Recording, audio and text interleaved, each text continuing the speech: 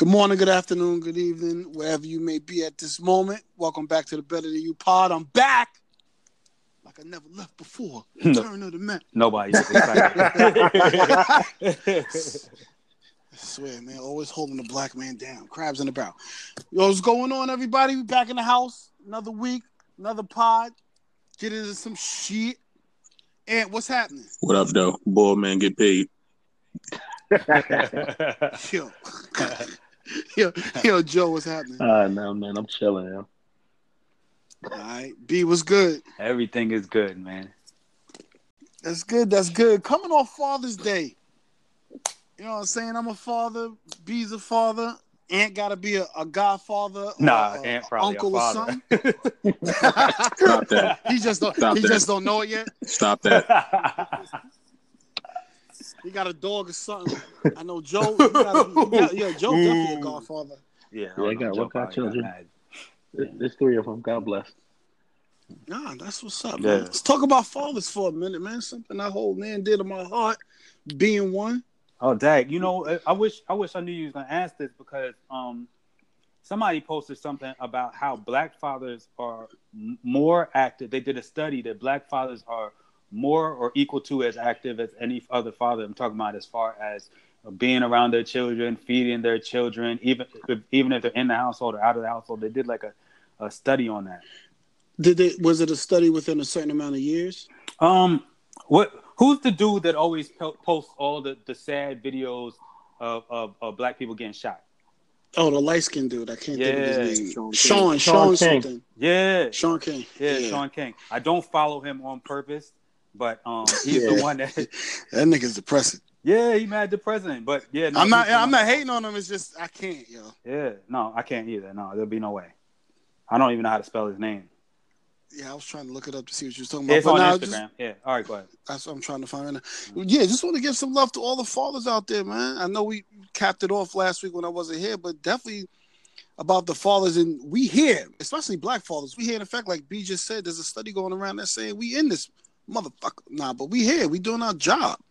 Time to get us some celebration, man. Not no little ties. We don't want no socks, man. We want some love. Show some love on the gram or something, man. Let us know that we doing our job out here. Show us some love. Oh, okay. I got it right in front of me now. Yeah. Okay, go ahead, B, if you want to break it down. All right. So it says with children under the age of 5. I mean, it's a lot to break down, but just like, but it's black fathers are there a lot more than any other fathers. It's Latinos are the least, then whites are in the middle, and the black fathers are there the most in almost everything. The only thing the black fathers kind of lag behind white fathers a little bit on is played with children daily and ate meals with children daily. Is Latin fathers are winning, then white fathers, and then black fathers, and played with children daily. It's white fathers winning, then black fathers, then Latin fathers. So we don't, but we black. We don't really be playing with our children daily like that. To be honest, I think it's because, the black father may be holding down more than one job. That's a fact. Like, you know what I mean? Like, I was gonna throw that in too. Like, yeah, like that's, and eat meals with children daily. Like, we're doing other things, you know what I mean? So there's always something that ends up getting done. As far as that goes, but everything else, and they broke it down with father living in the household and father not living in the household. And with fathers not living in the household, we literally kill everybody as far as how active we are. And as fathers living in the household, we're either close or above everybody else. Dope. But yeah, if you have a father, if you have somebody that's a father figure, that they not even be your blood relative, man, celebrate that person, not just yesterday, not just on Father's Day, but celebrate them every day, man. We out here, man. But the thing about you and Brian, right? Like, I go with Brian first. Is like, what's the best thing about being a father to you? It's like it's pressure. You know what I mean? In fact, but it's also like a blank slate. You know what I mean? Like, everything you do kind of matters. And then you get to see it work or not work. You know what I mean? Yeah. And then after a while, it's autopilot. I'm sure Alex could attest to this too. Like a lot of it is autopilot, and it's just like you're watching all the things that you might have done 8 years ago. You know what I mean? Like Right. 6 years ago, and you're watching it either work or backfire against you or whatever. And I think that's probably the best part is like, yo, you watching your blueprint in action. You know, like some people might start a corporation. And I always told my daughter, like, from the time she was young, like, I'm the CEO of you. You know what I mean? Like, I tell her that, you know what I mean? And then we just, you know, and my job is just to allow her to fail, like, put her in a million different things and find out what she likes, you know, when she was young. And then now it's just like, you know, like some of those things, it didn't stick. So I allowed her to fail at those things. Some of the things did stick. She rocks with them, you know what I mean? And that's where we at now. Yeah, for me, because I have 4, it's like, damn, I messed up on that one. Let me make sure I don't do that to this one. Yeah, I just yeah. keep going down. I just keep going down the line and checking off. Like, all right, we ain't gonna do this again. But a lot of it, I mean, I guess I can say the best thing is, like Brian said, the blueprint. It's just watching them, and I look at myself and I wonder when the things that I wanted to do in life, and I started achieving them. You know, especially from a music standpoint, things that my mother knew that I wanted to do, leaving school early, taking that job, taking that chance. And I can imagine the butterfly she had in her stomach of being nervous because now I have a 19-year-old that's in school and she's a creative and she's like, you know, this ain't the direction I really want to go in. And I had those butterflies like, yo, how are you going to sustain yourself? Like, how are you going to do that? And it harkens me back to when I was young, when I was taking those chances and I was fearless, but my mother allowed me to be fearless. Wow. So having that and looking at my daughter now, my oldest daughter who's in college now, I can say, you know what? I want her to have that same fearless. I don't want to put I don't want no, as they say, no cap. I don't want to have no cap on her. Right. I want her to shine. I want that for all of them. So I'm learning, you know, some of the things that my moms or my pops had to go through watching me grow. I'm having those same things, but at least I'm probably a little bit more lenient than my parents were because I knew when I was moving that fearlessly, I achieved a lot. So I want them to have those same. I want them to soar that same way. Wow. You know. Man, Joe asking us the deep questions early. Yeah, he caught me. Yeah. I was running through my head. I was running through my head real quick. Right. But we can move on to it because I believe that was Wednesday. The Wednesday before Father's Day was Black Men Don't Cheat Day. Mm-hmm. National Black Men Don't Cheat Day, ladies. You hear? We heard what you're saying in the streets. Everybody know black men don't cheat. No doubt. We got T-shirts and we got a song. Shout to Lil Duval and See the God for blessing the world with the track, the national anthem for black men. Yeah. Black Men Don't Cheat. Yeah, he dropped that on. I think that was Lil Duval's birthday. You know what I'm saying? So he started to bless his birthday with that. Yeah, and I mean, I think it's a dope song. I mean, I know the whole thing kind of sprung from Charlemagne, like saying black men don't cheat, even saying that shit like all year for real. You know what I'm saying? And a couple years. Yeah, definitely. But I've been hearing it crazy like this last year. Especially since he stopped cheating on his girl. Oh yeah, facsimile. Yeah, and like between like the Breakfast Club and on his podcast, his whole thing is like, you know, he said black men don't cheat. He kind of said with like a wink and a smile because there's some niggas out there cheating heavy as hell. But he broke it down though. Yeah, how do you break it down? He was like, man, black men don't cheat. Now you could be a 40-year-old boy.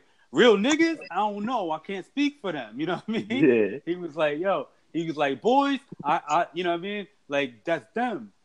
And you could be a 40-year-old boy, but black men, we don't cheat. So that's how he, you know what I mean? That's how he kind of skirted that one.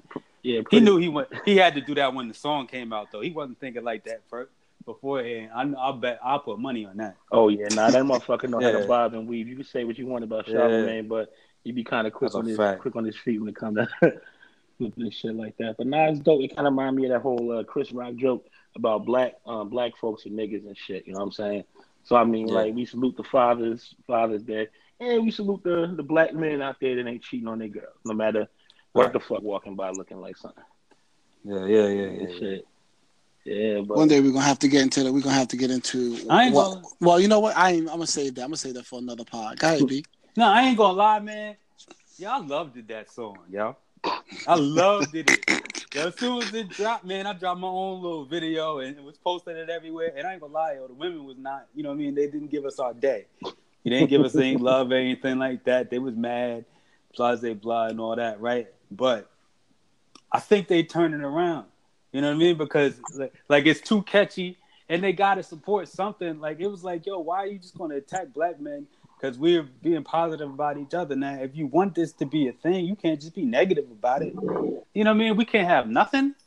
Like, that's the thing, man. I feel like women, they have an ability to stick together in themes. You know what I mean? Like they'll all ride for each other, like, for a theme. You know what I mean? Like, yeah, like that's why Beyonce is so attractive to them. You know what I mean? Because she supports those women's rights and they all just want to ride with that. Like men, we don't do the same. We don't have a thing. And so when we finally get something like black men don't cheat, y'all gonna knock us? You know what I mean? Like let us have that. Something that you've been asking for years of us not to cheat. Yeah, like well, for them not to cheat. I ain't gonna cheat. Yeah, let us. Yeah, this nigga, you're not allowed to talk right now. Just let me. But yeah, no, I mean, I just don't mess it up. Yeah, no, but it's a thing. I feel like, you know, it'd be a nice theme, yo. All right. So you know, I like to geek out. So let's take a step back, man. Presidents create themes. You know what I mean? Like during the Clinton era, you saw there was the uptick in middle schoolers and high schoolers sucking dick. It went up. Yeah, because that's what they heard. Yeah, what the president doing. But but then during the Obama administration, a lot more family men, a lot more family focused. You know what I mean? You saw it. It was a lot different during that period. And then now we have this guy who's been through multiple marriages and he's talking about grabbing him in the pussy and cheats on his wife openly and all the rest of that stuff like that.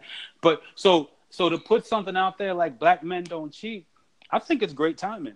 I think it's smart to set the theme just to go back to that statistics post, and that was the reason I was asking, did it have a time period? Because I wanted to know if it was the Obama effect of why those numbers rose, speaking to the presidential theme that you were talking about. Oh, I mean, we don't. That's what I was reading, but they didn't I have didn't that. Look at it.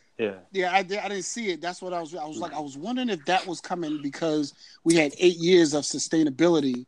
And of a person that we could look up to, you know, similar to when A Different World was popping. That was like when HBCUs was at that. It was popping. Yeah. But that was the reason I wanted to know if there was a time thing for that. But speaking of your man Trump, I mean, here you go. I mean, I brought this topic to the table late because I just kept seeing it. When I was walking around, I was like, "Yo, what the hell is this? Who is Jerome? And when did a black dude get in the office?" My ignorant ass. I was like, "Who the hell is that?" But Trump is right now threatening to remove the federal chair Jerome Powell. I want B to break it down because I don't know anything about it. Like I said, I caught wind of the story late. But go ahead. So here it is, man. Because I'm going to try to like not stay on this too long. But I'll say this, like. It has everything to do with interest rates, right? And the Fed, they announced interest rates. They announced they released their minutes tomorrow. Mm-hmm. And whenever the Fed releases minutes, you know, they have the ability to raise or lower interest rates, right? And the market has been popping crazy. And what's kind of priced in is that the Fed would cut interest rates about 3 times this year, okay? Mm-hmm. And a cut in interest rates is great for the stock market, and the stock market is already up. So what Trump is doing by saying, I would remove him or demote him, it's kind of like saying, you better do what I want, which would mean pop the stock market. Because if the Fed disappoints, if the Fed decides that inflation is going too high and they need to cut and they need to raise interest rates or something like that, then the stock market could drop, and it could drop about 15%. You know what I mean? Which would be, you know, it would be kind of be devastating. So that's how that is. And to let everybody know what the Fed is, it's just like if you're a gambler, the Fed is the house. Right. You can't beat the house. They set the rules. Right. So they control how much money is on the market, the amount of liquidity on the market, the interest rates for when you buy a car and buy a house and all the rest of this stuff. So I mean, so he's trying to game those markets to try to make it look like there's a better economy going into the next election. Yeah, and that was the thing because I literally now it makes a lot more sense because I was at work and I kept seeing it on the screen. I was like, yo, why do they keep talking about this on CNBC so much?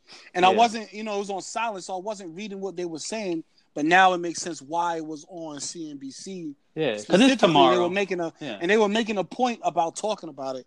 So I was like, you know what? I want to ask you real quick. I'm going to take a break after this. But what do you know about Beyond Meat? Because we talk about the stock market. Have you been watching that story? No. There's something. You know what? That's my fault for bringing it up and then not having no facts with it. But I want to discuss that on the pod maybe next week. I want to talk about that because there's a whole thing going on Beyond Meat, and I meant to talk about it, but I didn't get a chance to. We're gonna take a break, and we're gonna take a break and be right back. All right. Yeah, welcome back. One of the things we wanted to mention real quick that Agent Orange, your current.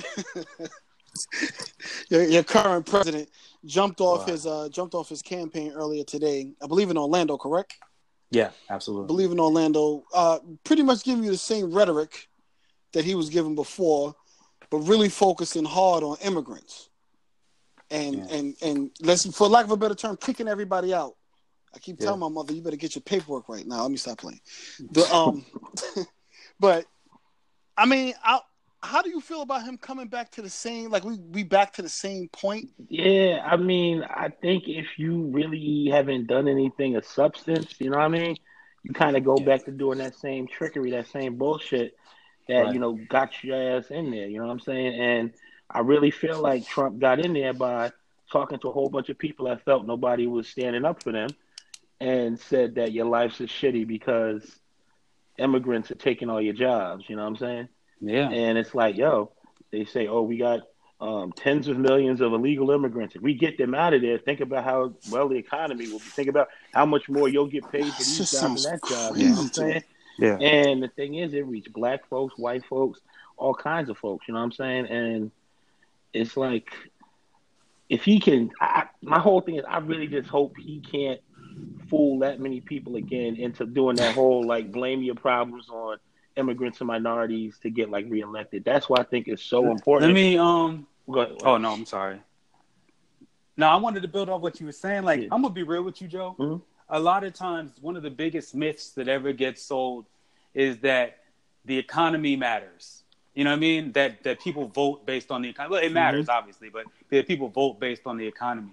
Like when somebody goes out and buys a car and then they come out and buy it and say, "Yeah, I bought this car because it was great on gas." You know what I mean?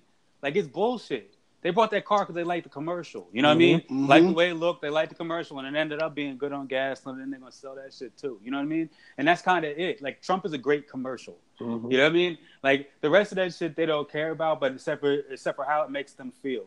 And these people know that Trump hasn't done anything on immigration.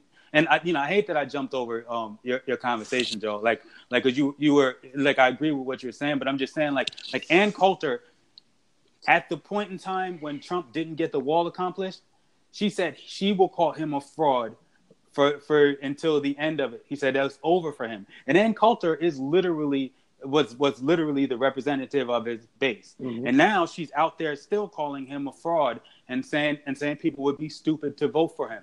Like, that's what they're saying. And then the paper of record in Orlando, I forget the name of it. I want to say the Orlando Sentinel. I was just about to say that. Yeah, no, you're right. Okay, they are a conservative outlet that have always endorsed Republicans. I mean, they endorsed Mitt Romney. They endorsed all the Republicans. Okay, this time on today, because he was there announcing his election. You know who they endorsed? Not Trump. Yeah, I saw that. That was literally their endorsement. So, I mean, Joe, what you were saying, like, I 100% agree with you, and so do a lot of conservatives. You know what I mean? Who try not to get into identity politics. I mean, there's also the truth that they came out with a poll and they said, and they did all it was for non-educated whites, right? Mm-hmm. Who would seem like it was his base, and they said, well, who believes that the Trump tax cuts and the Trump economy has worked for them? And only 5% said yes. Yet, these people are still going to vote for him. Yep. That's the thing. Like, so at the end of the day, all of this shit, all these facts that we could throw out there and we could do numbers and I could tell you all this shit to the end of the day. Listen, man, I'll break through and I'll be the first to say it. America is still very racist, and it's racist enough to vote Trump in. We overcorrected to get Trump in the election in the first place. The problem was that people didn't show up to vote because they hated Hillary Clinton or whatever. So all we have to do, if it's a turnout election, if people turn out, then yeah, Trump will lose. But guess what? There is a racist base, and there's enough of them that will vote Trump in. That's a fact. But I want to get back to Joe's immigrant, where he was talking about immigrants, because I have the same question I had probably like about maybe 5 or 6 pods ago.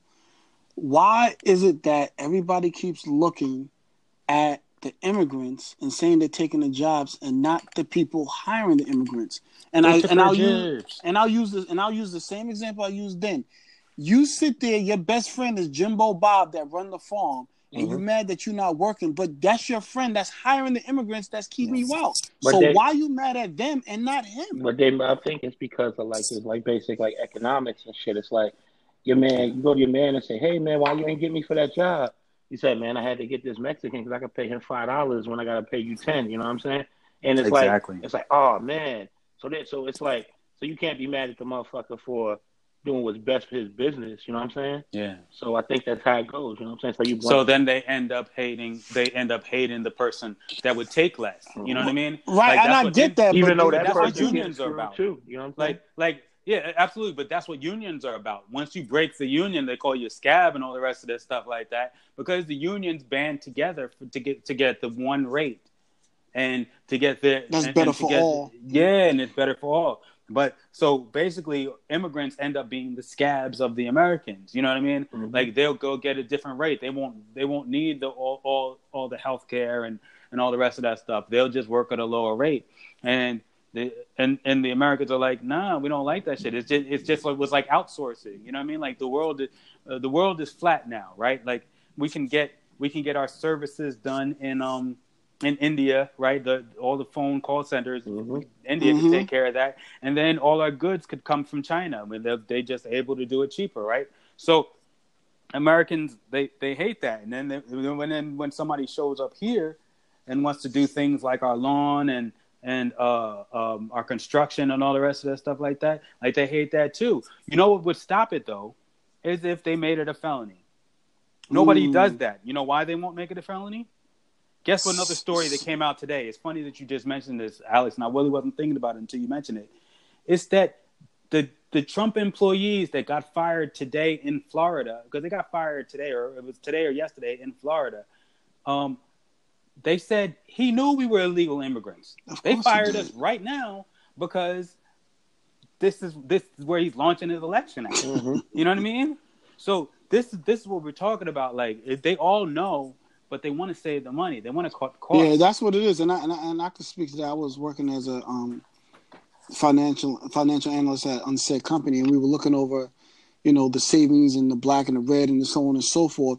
And literally, this company, which is a Fortune 300 company, was saving literally $100 million per year by outsourcing a lot of their work to India. They were saving $100 million, even though it was a strain on the American side, and I don't want to get too far into it. On the American side, because there were so many issues that were happening from the Indian side coming over to America, because there were so many errors. On the American side, they were working, double overtime to fix all the errors that were coming over.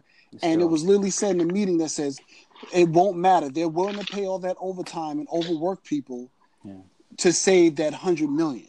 Yeah, I mean, that shit is just like how when car companies send out cars and shit that are like fucked up, and it's like they got like the actuaries or whoever doing the numbers. It's like, okay, how much would it cost to fix it, or how much would it cost to pay for like settlements and shit, and like fucking recalls if possible. Like, and it's motherfuckers gonna like do their best interest with their money. You know what I'm saying? It's like, fucking, as much as I care about, like, just the American economy and shit like that, if I was making a whole bunch of money and I got somebody that's going to do this for like $10 and I got to pay the Americans $20, then what I'm going to do? You know what I'm saying?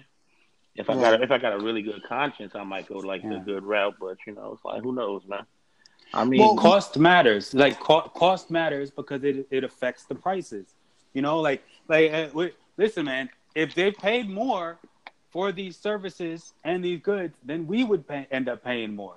That's the issue with China. I mean, tariffs. You know what I mean? Like all that. When the costs go up, it gets transferred to the consumers at some point in time. So if you could keep the cost down, I mean, at least the middle class ain't complaining. Yeah.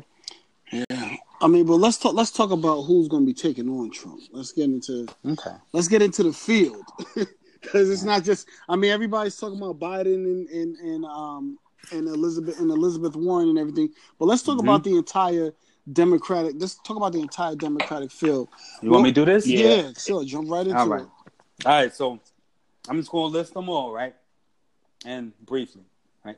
Michael Bennet, U.S. Senator from Colorado. Joe Biden, former Vice President. Bill de Blasio, Mayor from New York City. Cory Booker, Senator from New Jersey. Steve Bullock, Governor of Montana. Pete Buttigieg, Mayor of South Bend, Indiana. Julian Castro, former U.S. Secretary of Housing and Urban Development. John Delaney, former U.S. Representative from Maryland. Tulsi Gabbard, U.S. Representative from Hawaii. Kirsten Gillibrand, U.S. Senator from New York. Mike Gravel, U.S. Senator from Alaska. Kamala Harris, U.S. Senator from California. John Hickenlooper, former Governor of Colorado. Jay Inslee, Governor of Washington. Amy Klobuchar, Senator from Minnesota. Wayne Metham, Mayor of Miramar. Yeah, who is he? Okay, Seth Moulton, U.S. Representative from Massachusetts. Beto O'Rourke, former U.S. Representative from Texas. Tim Ryan, U.S. Representative from Ohio. Bernie Sanders, U.S. Senator from Vermont. Eric Swalwell, U.S. Representative from California. Elizabeth Warren, U.S. Senator from Massachusetts. Marianne Williamson, an author and lecturer.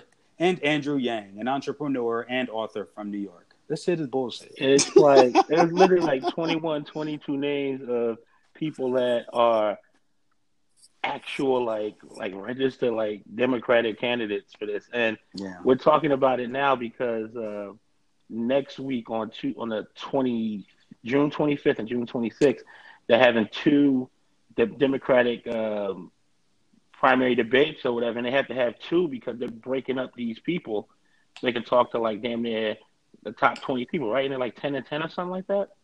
Yeah, or is it? It's just crazy.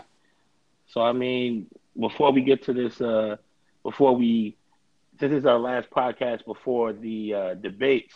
We want to at least highlight, the heavy hitters. You know what I'm saying? That like the top people that actually polling like where they might have a chance to make a little noise. That wouldn't matter. Just say that matter. Like some of them don't matter. Like let's be real. Like I just named an author and entrepreneur. They don't matter.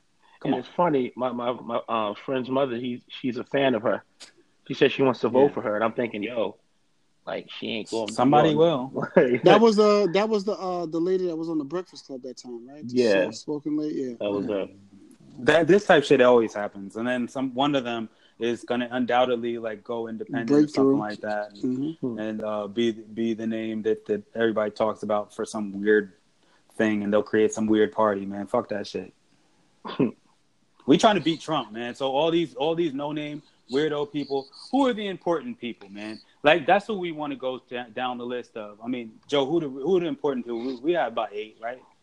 Yeah, we have about 8. So I mean, I think we might as well kick it off with the guy that we all loved when he was standing next to Barack Obama, that some people still love and some people are a little shaky on now, Joe Biden. Like Joe busy. How do we feel about Joe Biden, Alex? Well, listen, I like Joe Biden. I don't think he sound to me, and I'm just talking about from a voice and diction standpoint. And I think a lot of those little small things matter. Joe's voice matters, but I'm not sold.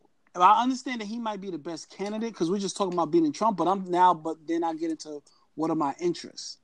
So now I'm waiting to see who piques my interest, and I mean, I'll wait till you get to that person, and I'll speak my piece there. whether that plan that person has works or not, but it's something that speaks to me. But I understand that Joe Biden is more than likely the strongest candidate to defeat Trump. You know, my thing with Joe Biden, it's like if Joe Biden were to like win the presidency, right?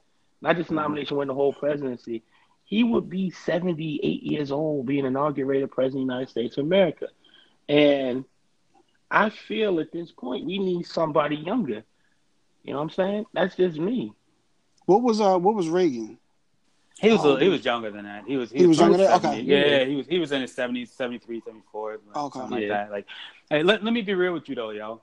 I totally agree with Joe's argument, but I thought like that argument is for electability. But Biden has broken through and beaten that whole thing. I mean, so, you know, once he became the number one candidate, he's electable enough. Fuck his age. Who cares? We need somebody that could beat Trump. And guess what? Biden is freaking effective. He's smart. He knows how to deal with both sides of the aisle. And we've had old people in our Senate. We have old people in our Senate. We have old people in the House. And nobody ever says a thing about it. Okay? And Biden has more information on the tip of his finger than most of them. So I don't give a fuck about his age. Who cares? And old people vote. Yeah, but that's true. But it's not about. But my thing is, it's not about electability. It's literally just about is he functional? And yeah, he's functional, man. And you know what Biden is?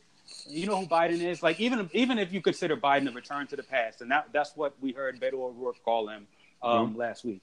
Biden called Biden a return to the past, and he had old ideas and all the rest of this stuff like that. And I'm fine with that. Guess what? He'll beat Trump, and at worst, he's a Lyndon Johnson. He worked in the Senate for over 30 years. So since he was 30 years old, I should say. So close to 40 years he worked in the Senate, and he knows how to write these laws and create these laws and get us out of this shit.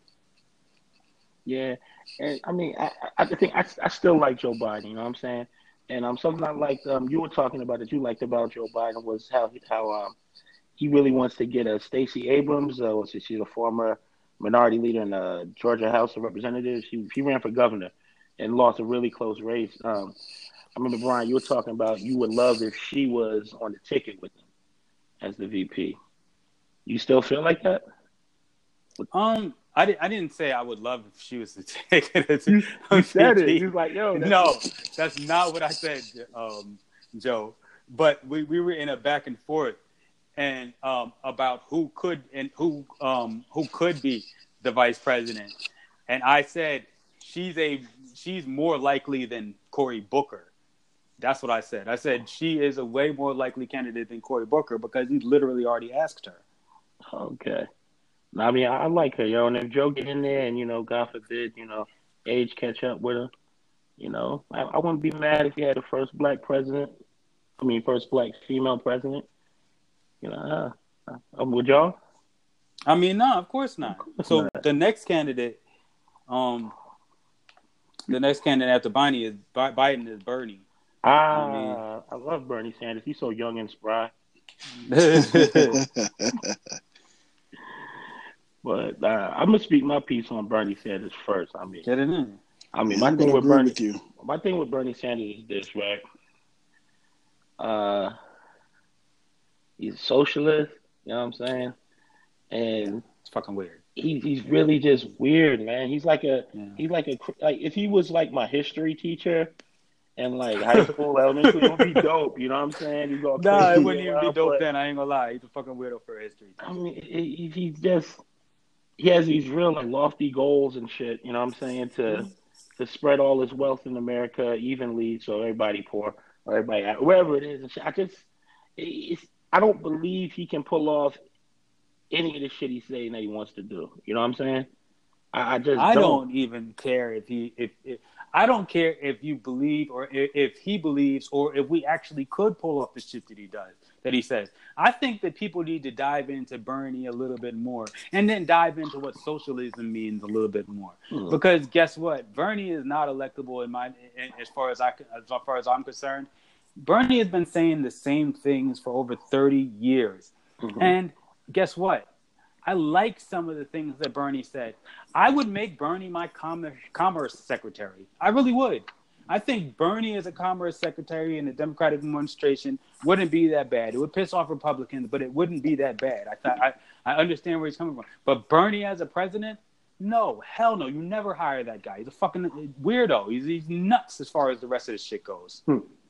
You would never agree with most people. Most reasonable people would never agree with this shit. So that's where it goes. That's why I'm at with Bernie. And I'm also a little bit petty, and I'm pissed off that he ruined the election last year, and he's the reason why we have Donald Trump this time. And just like the guy that got who was that third party candidate they got George Bush elected. Ross Perot? No, not Ross Perot. He got Clinton elected. You're going the wrong direction now, Alex. Okay. That's what just popped in my mind when you said that. But the guy that was fighting against corporations and shit like that and had all these Democrats voting for him. Never mind, fuck that. But I'm just saying, Bernie, he's a rabble rouser, and it's all well and good, but he doesn't belong. Nah. And I'm mad that he's so high in like these polls and stuff. You know what I'm saying? It's like he might run this one. Well, I want to talk about the most interesting guy to me in the whole race, and that's Beto. And the reason I say that he's interesting, and it's not even a political reason. I think I brought this up to B a few times. I think he's the one that the youth are going to gravitate to the most. Yeah. And I talked about the market, and like I said, I'm not even talking about the politics of it. I'm just talking about the marketing, things that appeal to the youth that they'll just gravitate to. The variety piece that he has on. I think he has that. I believe he also has an HBO piece that's about to follow him around, or if they already have been following him around, that's about to release. So I think he's going to be. I don't think he's important right now per se. I need to hear more of his politics. I'm just, again, like I said, I'm being specific, looking at the marketing and looking at how he's being propped up from that standpoint, and then knowing how the youth gravitate to quote unquote cool things like that. I could see them gravitating to him. But you could probably, like I said, speak to his politics more. Well, before you speak to the politics, let me talk about this little shit real quick. Okay. My whole shit with Beto O'Rourke is he has the style, he has the youth and all. He don't really have a style for real. He has a youth and he has that nice tone and shit. You know what I'm saying? He has white people style. He like a swagger Kennedy for real. You know what I'm saying? Say he got that J. Crew style? They keep on calling him, but talking about him style. And Joe's 100. He pinpointed it it's not us that's saying it, it's them that's saying it. Yeah. And I mean, my whole thing is I don't think that he has the power to really fuck up this election the way Bernie did. I don't think he's gonna have that kind of power behind him and shit like that. So, I mean, what's your feeling on Beto? I was really just gonna piggyback on what Alex was saying. He's 100% right. The youth are behind him. He's on social media and all the rest of the shit. He was a kind of weirdo, and you're seeing him progress. I actually agree with Alex's take. I like to watch. I've been watching his interviews and stuff like that more and more. His progression has been kind of awesome. He went on Fox News, took them on, had a conversation with them. You know what I mean? The dude was born rich, and I'm not sure if he knew how to relate early on, but he's a quick learner. He's moving his hands a lot less than the last time we talked about him. So it's just all of this shit, all these powers combined, he just looks like a way stronger candidate than what he did in the beginning.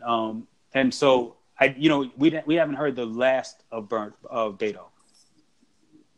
Yeah, I mean, he's young enough that he can definitely be a force in years to come and shit like that. Once we see more of him, but I mean, off of Beto, we're gonna go to one of your favorite candidates, Brian, the illustrious mayor of South Bend, Indiana, Pete Buttigieg. This nigga's wordplay is incredible. Pete Buttigieg. Listen, man, Pete Buttigieg is an amazing candidate, man. As far as if in a just talking about the politics. Yeah, say if there's no right. Say if there's no identity politics on the back of your jersey, you know what I mean? Mm-hmm. And you just get to go and play the game, Pete Buttigieg would win. He's literally been perfect. Every time Trump attacks him, he attacks Trump in a way smarter way. Lets everybody every attack that he lets on Trump, he gets in that Trump is incompetent and that he's old.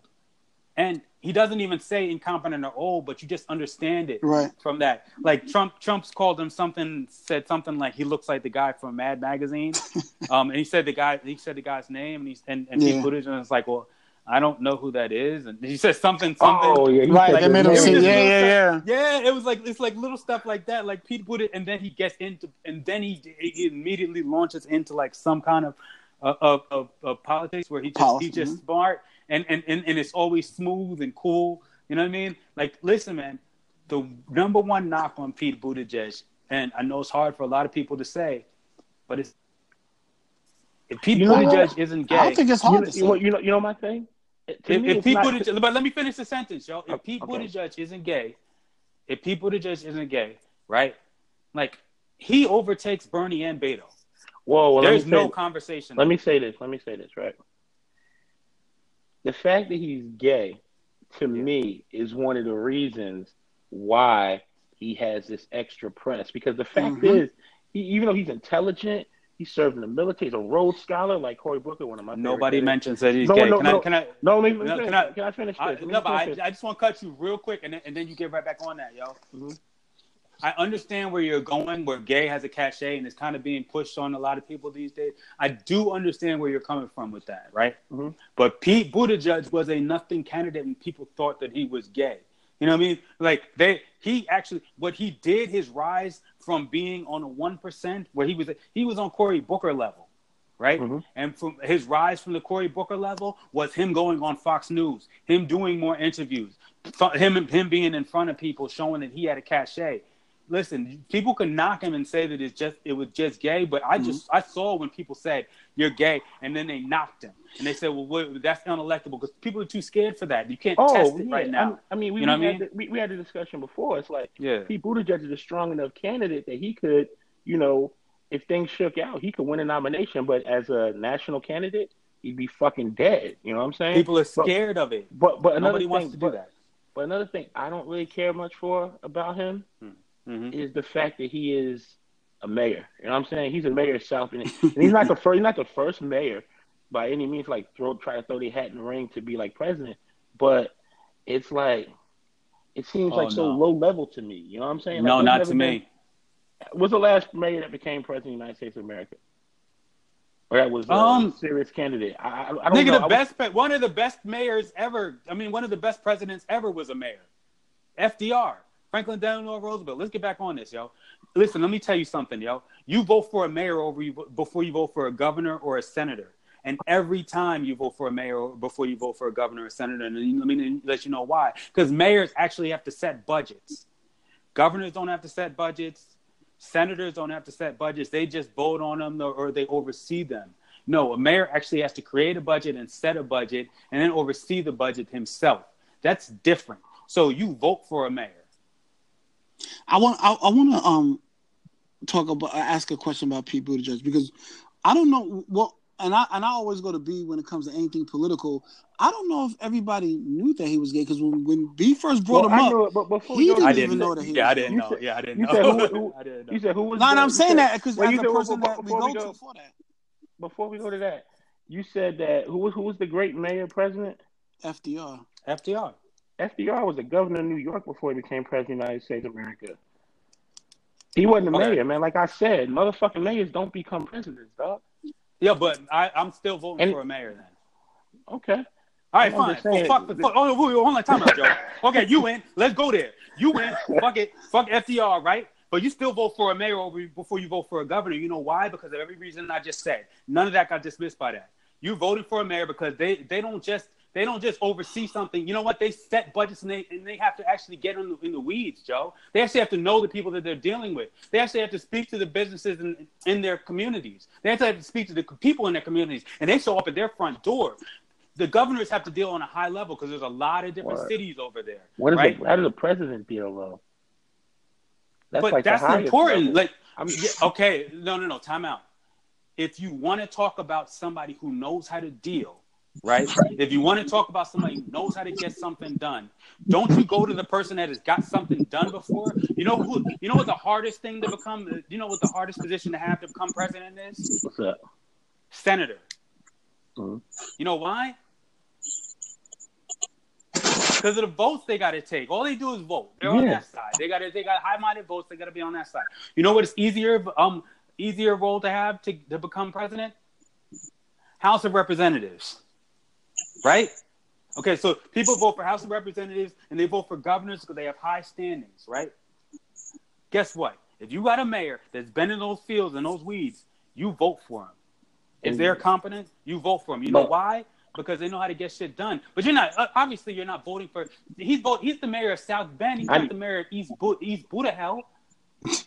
But it's come on, man. South Bend, Indiana is not a slouch place. Nah, I get it. My whole thing is this though. Like when I think about mayors, I think about towns. When I think about towns, I think about a collection of people that are usually kind of like the same. Maybe it's different. I grew up in the town where there are all types of different people. Cool, you know what I'm saying? But I think that you have like a broader range of like. Okay, but South Bend, Indiana is when we're talking about places like Notre Dame.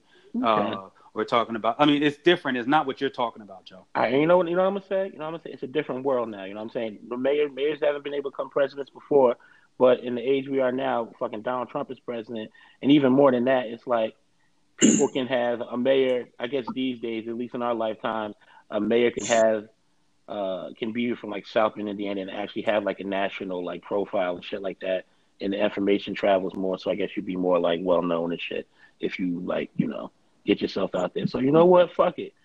I take it back. Pete Buttigieg is younger than everybody on this podcast, and he is the gay mayor of South Bend, Indiana, and he is a brilliant fucking speaker, has great ideas and shit like that, and he's a really good candidate. But it's like he's no one that we can really hitch our wagon to because, like you said, fucking, even though it's kind of cool amongst like the Democrats and we all liberal and shit, and that he's like might be gay when it goes national. It's like he is this guy who was married to this comedian dude, and it's like it's just weird. And he's not going to become president of the United States of America, and he's not going to. He's just not. I think we started there. I felt some kind of way about you attacking the idea that America become the president of the United States because I think that's a ridiculous attack. That's all.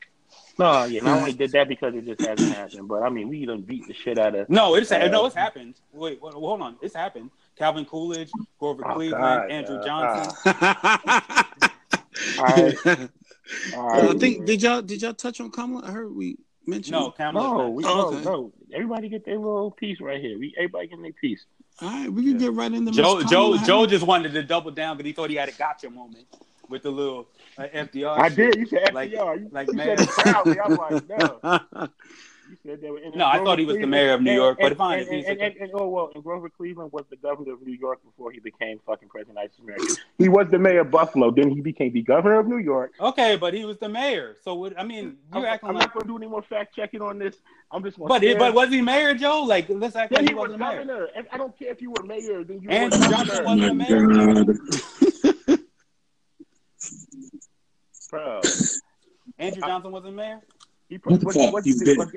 About fact checking anything. Let's go to Cavill. I'm gonna do the Andrew. You say Andrew Johnson? Yeah. I'm gonna do Andrew Johnson real quick. Calvin Coolidge, all of them mayors. Okay. The thing about Andrew Johnson, right? He was a senator. Then he was the vice president. Then he was the president. Yo, who's Calvin Coolidge? I gotta look up Calvin Coolidge down through that. Maybe that's the one. Look up Kamala Harris. No, they were all mayors. Calvin Coolidge was the governor of Massachusetts. Then he was vice president. Then he was president. Bro, I'm not. Hold on, wait. Time out. No, Joe's lying. No, hold on, wait. Joe lied in every one of these people because they were all mayors, and he skipped over that in every single statement that he made. No, but that's my thing. It's not. It's not your thing, bro. My whole thing. The fan base. No, stop. Listen, because he thought he had a gotcha moment about mayors. It's like no. He's just saying to go jump from mayor to president. I'm not saying that if you were ever mayor, then fuck you. No, nigga. I mean, if you were a fucking mayor, that's dope. Then you decide, okay, I'm mayor. Let me go to the next level. Let me be a governor. Let me be a senator, and then let me be president. You know what I'm saying? Or let me be vice president, then president. All of these folks went through these different levels. I'm saying Beto is like 37 years old, however old he is, and he's the mayor of South Indiana, and that's dope. He's probably a really, really dope mayor. Now, if he ever becomes the governor of Indiana, and then he runs for president, I'm like, okay. Yeah, we're talking about I'm saying the jump, bro. He meant Joe was talking about Pete Buttigieg. You said Beto by mistake, but you were talking about Pete Buttigieg. Yeah. I wasn't trying to be on no fucking like giving fake facts and shit, alternative facts, whatever the fuck. I was just really saying from that to that. And honestly, man, the fact is, if you say the dude can go from mayor to president in this day and age, then hell, maybe. Like what I said. I don't even think this day and age, but I just want to shut up because I want to move on because the Buttigieg got too much time from you. Okay. From you. Well, we was trying to move to Ms. Kamala Harris. Yeah. I'm not a fan, but I'll let y'all speak to it. All right, let me speak on Kamala Harris, right? Here's the thing. I like Kamala Harris a lot. I think she's well spoken. She had this town hall thing where I was watching, and it was a little. She wasn't on like the whole time. She wasn't like perfect the whole time, but she was damn good in it. Especially she finished strong, and I think she's someone that the people, the more they get to know her, the more they'll like her. You know what I'm saying? But I don't see her like overthrown any of these top people. Like Brian, what do you think about Kamala Harris? I don't like her voice. Man, I swear to God, you nailed it for me. That's I know that's shallow. I know that's shallow for me, but you nailed it for me. Dogs, a lot of this shit is shallow. Like we just spoke about Pete Buttigieg, and it's really about him being gay. Fuck the mayor shit. Like it really is. That's really what it is. You're right. It is. And then the thing with Kamala Harris, like I don't like her voice. I have a problem with it. Maybe she could put, actually not even maybe. She's high on the list of vice presidents. You know what I mean? Oh, vice president, I love her all day. Yeah. She's high on the list of vice president. But I don't like her voice. As far as her politics and all the rest of that stuff, like I'm good with all that. Like, like the issue might be if you're talking about crime bills and all the people she put in jail. Like, she was a prosecutor. That was her job. You know what I mean? Like, so I'm not really going to knock that too heavy. But I don't like her voice. I don't want to go too hard. Isn't Kamala that's your choice, right? Nope. Oh, okay. I thought that's who you was hard that you was on. But we can move on then. Do you have any thoughts on Kamala? I think we should say okay, Joe. Ant, you can talk on Kamala if you want. No. I'm good. Go ahead. Oh, but no. I mean, before we go, like, you said like her voice and prosecutor shit and all of that, like, and she's up there. But as a vice president, I would like her there. You know what I'm saying? Yeah. I would like absolutely. If she got that role because I think she's a strong candidate. She's really intelligent. You know what I'm saying? Even though I don't like her voice, she's well spoken and she has great ideas. And if she got in as a vice president, maybe that could be a springboard for her to become maybe president. You know what I'm saying? But to go, people get used to her. Yeah, that's pretty much it. But I just want to say that piece on her. I mean, we respect what she stands for. You know what I'm saying? And just the optics of it is dope. Having a sister be that high in the I mean, she has to be one of the most highest like profile like Democratic candidates, right? As far as Black women goes, right? She's in history. I'm talking about in terms of polls, right? Like she's up. I mean, let Stacey Abrams hit the. If Stacey Abrams decided to run, she'd poll higher. Okay. Well, I mean, she just didn't. For whatever reason, she decided not to run because she's fighting for voter rights or whatever. But I get what you're saying. She's the highest. She's the highest that's running right now that we've seen. Absolutely. But next to even Stacey Abrams, what's the sister's name that was with Barack Obama all the time? His assistant, the light-skinned shorty. It's funny. The light-skinned sister. I just saw her recently on something absolutely. Yeah. Right. So I mean, they've been, but I understand what you're saying though. Yeah. Kamala Harris is up there as far as I go. And then a lot of people might not agree with this or like this, but also Condoleezza Rice. Oh yeah, no, I like Condoleezza. You know what I mean? Rice. Yeah. So I mean, there's a lot. Kamala isn't. She has the ability to reach the high plateau, but she isn't the highest profile Black woman that we've seen. Condoleezza Rice will be the NFL commissioner before she be president. Yeah, I mean, I was pulling for her to get that shit. Yeah, but Condoleezza Rice get that too. But if Condoleezza Rice, because she wants the NFL. Yeah, that's why I said that. Yeah. But you know, if Condoleezza Rice wasn't under the Bush administration, and if she was under the Clinton administration or even the Obama administration, she'd be celebrated a lot more. She'd be a star. Yeah, then she'd be a star. So I just we look at her a lot different. America looks at her a lot different because of where she was at. I mean, I remember the time when Bush was next to her and said, "I love Condoleezza." Am I allowed to say that? I remember when he said that. Yeah, y'all was hating George W. a whole bunch. I mean, maybe y'all were. I never really had too much of a problem with him. That's just me. That's me. I mean, I don't like the way he let people run the shit. I mean, after seeing and learning all the stuff about behind the scenes, I think he let motherfuckers that had their own agendas run too much shit. But as a person and as the whole thing, like when I seen, he seemed like it was a good. I mean, he was cool to have a beer with and all the rest of that, Joe. But we're in 2 years with him. We went to two major wars because of him. You look at New Orleans after Hurricane Katrina, and you know he didn't send anybody in for disaster relief for massive days. There was a lot of black people that died. I mean, sitting there and saying that we had a problem with George Bush, it wasn't like it was unwarranted. He made jokes about this shit on little specials and shit, running around. Where are the weapons of mass destruction while young black people were dying over there in Iraq and coming back with PTSD? So I definitely did have an issue with George W. Bush, and I still do. Yeah, I don't have a problem. I don't have a problem with him as a person, but him and his presidency, yes, there were very warranted issues to have with George Bush. Well, and I think he fell way too back. But I mean, shout out to Kamala Harris. You know what I'm saying? I wish her well in the whole thing, but we can go from Kamala to an even stronger female candidate with Elizabeth Warren. Now that's the person, and I'll just speak my piece. And again, this is somebody that's just speaking directly to me with her education platform. I don't know if she's gonna be able to do it or not, but when she's talking about, speaks directly to me, because I think education is the backbone of a lot of things. Whether you go on to college or not, just education, period. It's just like the back. Just give a person, let them be able to read, write, so that if they're creative. They need to go on from high school to go on and be that creative. Let them be able to do that, or have a school or something that nourishes that creativity to go and do something better. Those are the things that are core to me when people talk about what are your core values, what are you looking for? Like if a person knocks on my door and says, "Hey, what are you looking for in a candidate?" I'm going to say, "Man, listen, I'm looking at my school system. I'm looking at what's going to be for the future for my children. When I'm gone, like how are they going to sustain in this life?" Well, go ahead, B. I know you started to talk real quick. Oh no, I obviously was. You were passionate. I wasn't even gonna cut you off. But what I was gonna say is, but what I was gonna say is this: Elizabeth Warren was one of my favorite people when she came onto the scene in my life.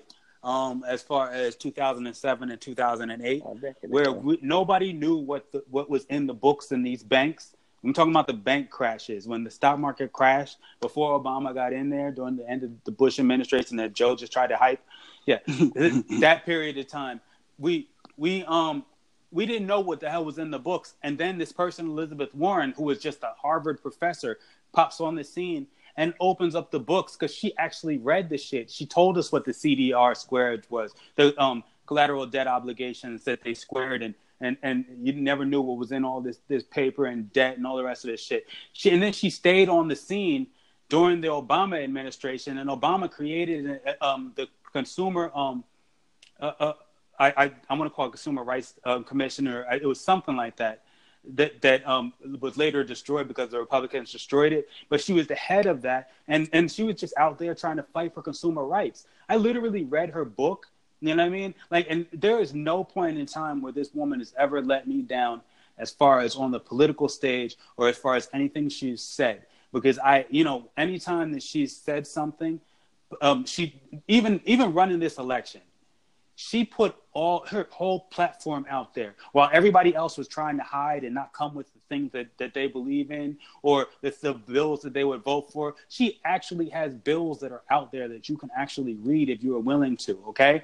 And I was wondering, why is this not breaking through? Why is this not breaking through? And then she started to break through.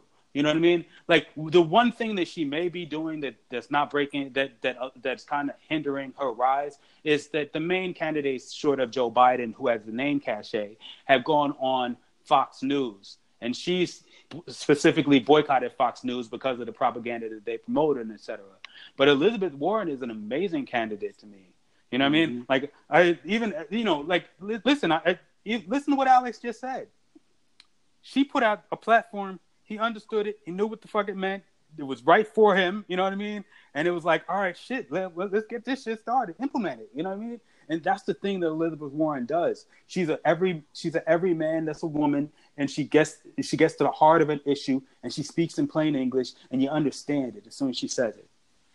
Yeah, let me just before you go, Joe. Let me just speak to what B was talking about. What she served as a chair on. She served as a chair on the Congressional Oversight Panel of the Troubled Asset Relief Program, and was instrumental in the creation of the Consumer Financial Protection Bureau, for which she served as its first special advisor.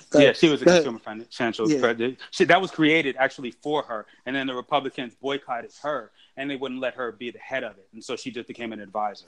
Right. Go ahead, Joe. No, I mean, I like Elizabeth Warren, and Brian had shared all of that before. I think like in like a group chat or something like that. I don't know if it was on a pod or anything like that, but yeah, I mean, he makes it sound really dope. And I mean, I like her.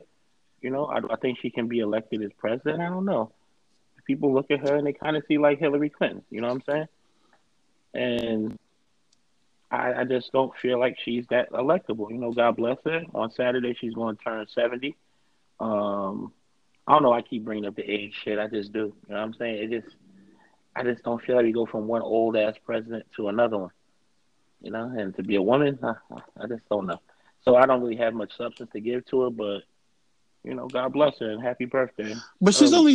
But are you saying because she's about to be 70? Well, I mean, I just threw that in there because I'm talking older. I get. I think I know what you're saying. Because I'm looking at the old. Yeah, because I'm looking at the old. We got the old candidates. We got her and Bernie and Biden, and we got the ones that are more like the age group I like Kamala and them. Then we got young ass Pete Buttigieg. You know what I'm saying? Right. So I mean, like, I'm just looking at the optics of it all. You know what I'm saying? That's just me. But if she became president, that would be dope because all I've heard was good things about her over the past day. Yeah. And I remember thinking when Hillary Clinton was running, it's like, man, we wish it was her instead. You know what I'm saying? But yeah, because Hillary was like, you know, so ingrained. That's another thing. Like, not to go back to Biden, but when you got like these old people that have been like in the civil service for so long, you got like Biden who did shit that you look at now and it's like fucking crazy. But if you look at that shit in the 80s, and it's like, oh, it makes sense. You know what I'm saying? That's why it's hard to be a senator. Yeah. Yeah, because it comes back to bite. Oh, you voted for this? This did not go the way that it should have. It went totally left. And it's like, because they're looking at it 20, 30 years down the line when you can see the full effect. Here's the thing. I remember when, first off, Elizabeth Warren beat a very popular senator in the state of Massachusetts to become the senator. No, that's New York. No, but really, Elizabeth Warren, I didn't even want her to run for politics. Like, I just wanted her to stay out of this shit because she was just too good. Yeah. Like, anytime she talked, anytime she said something, I got information. I just got smarter every time she talked. Literally, anytime I was a fiend for, Elizabeth Warren. Like, it was that way.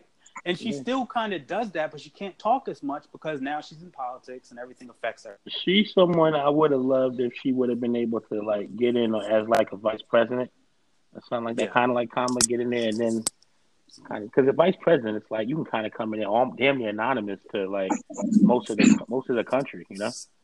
They just know that you. Yeah, it's like, I don't know what the fuck it is. Like, I forget who Hillary ran with. You know what I'm saying? That she was almost president. Like Tim Kaine, yeah.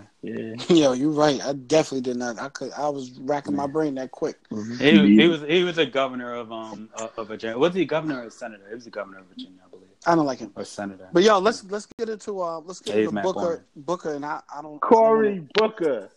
That's Joe's man. I really got nothing to say about him. I think he looks weird. He sounds weird. I think I kind of like Cory Booker as far as substance goes, and then nothing else. I mean, the thing with Cory Booker is like I thought Cory Booker was gonna rise to be the president right after Obama. Like I saw where he was going with it. Like I remember being back in school when he was trying to fight Sharp James to be mayor of Newark. You know what I'm saying?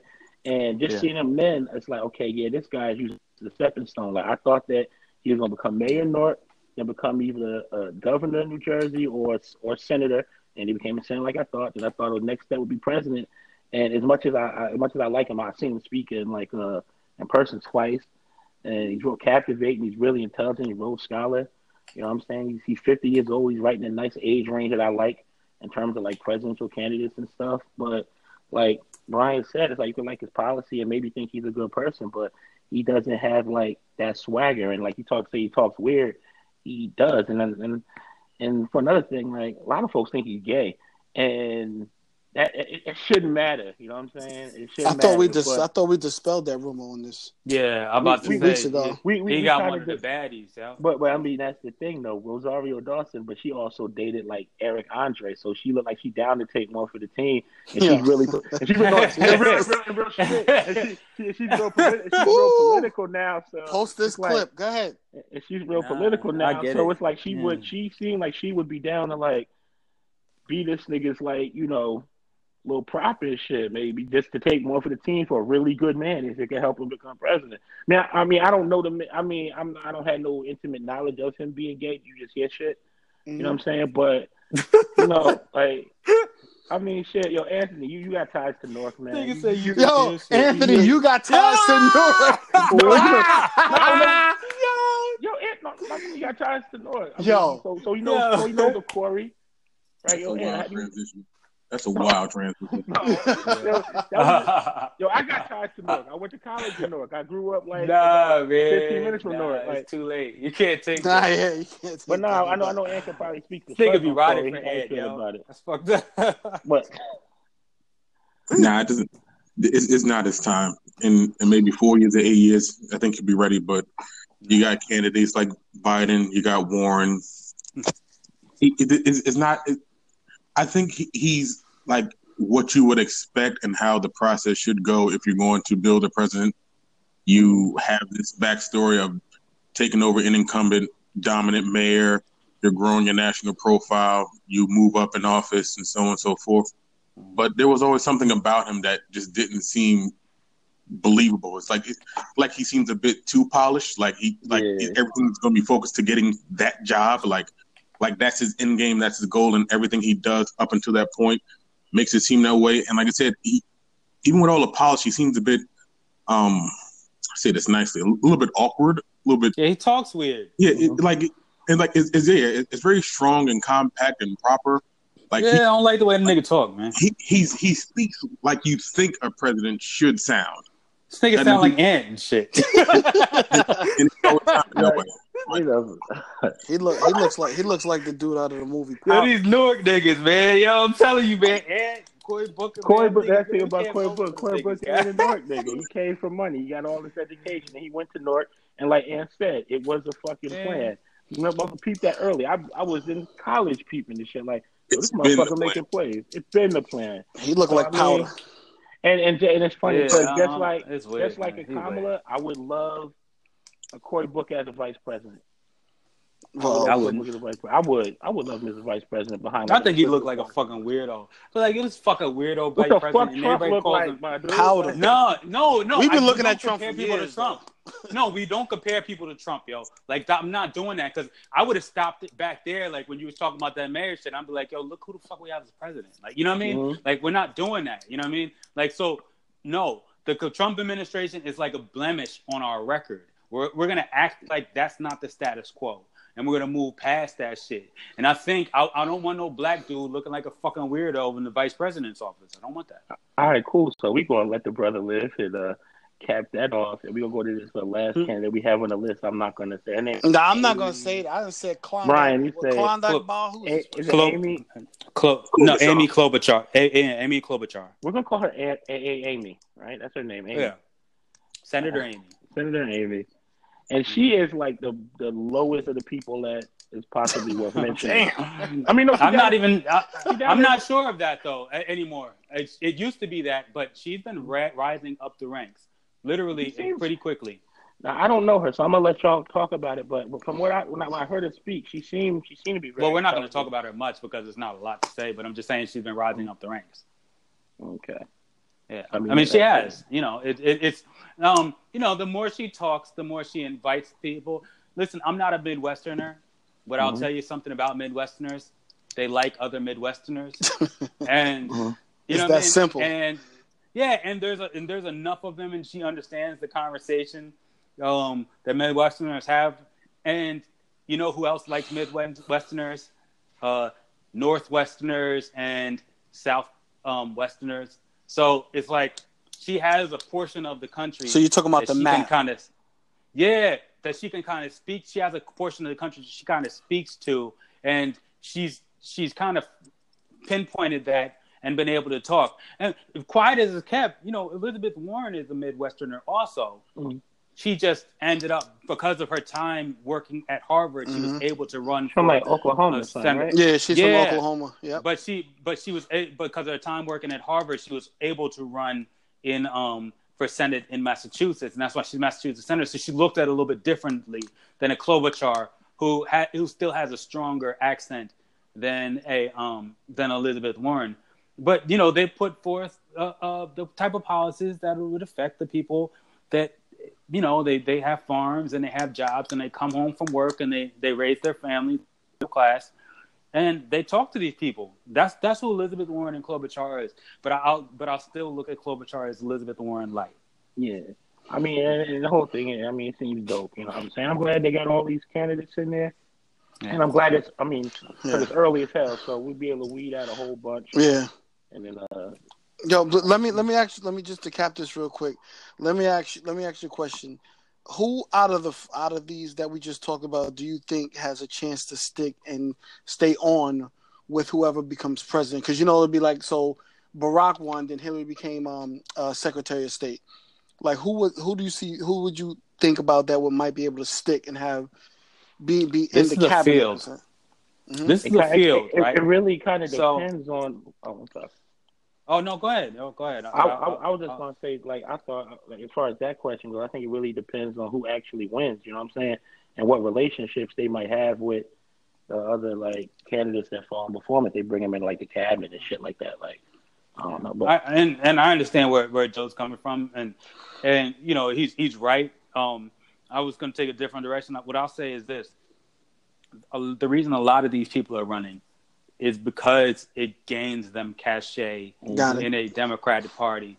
Mm-hmm. And so there's certain people who are running, what they call white knights in politics.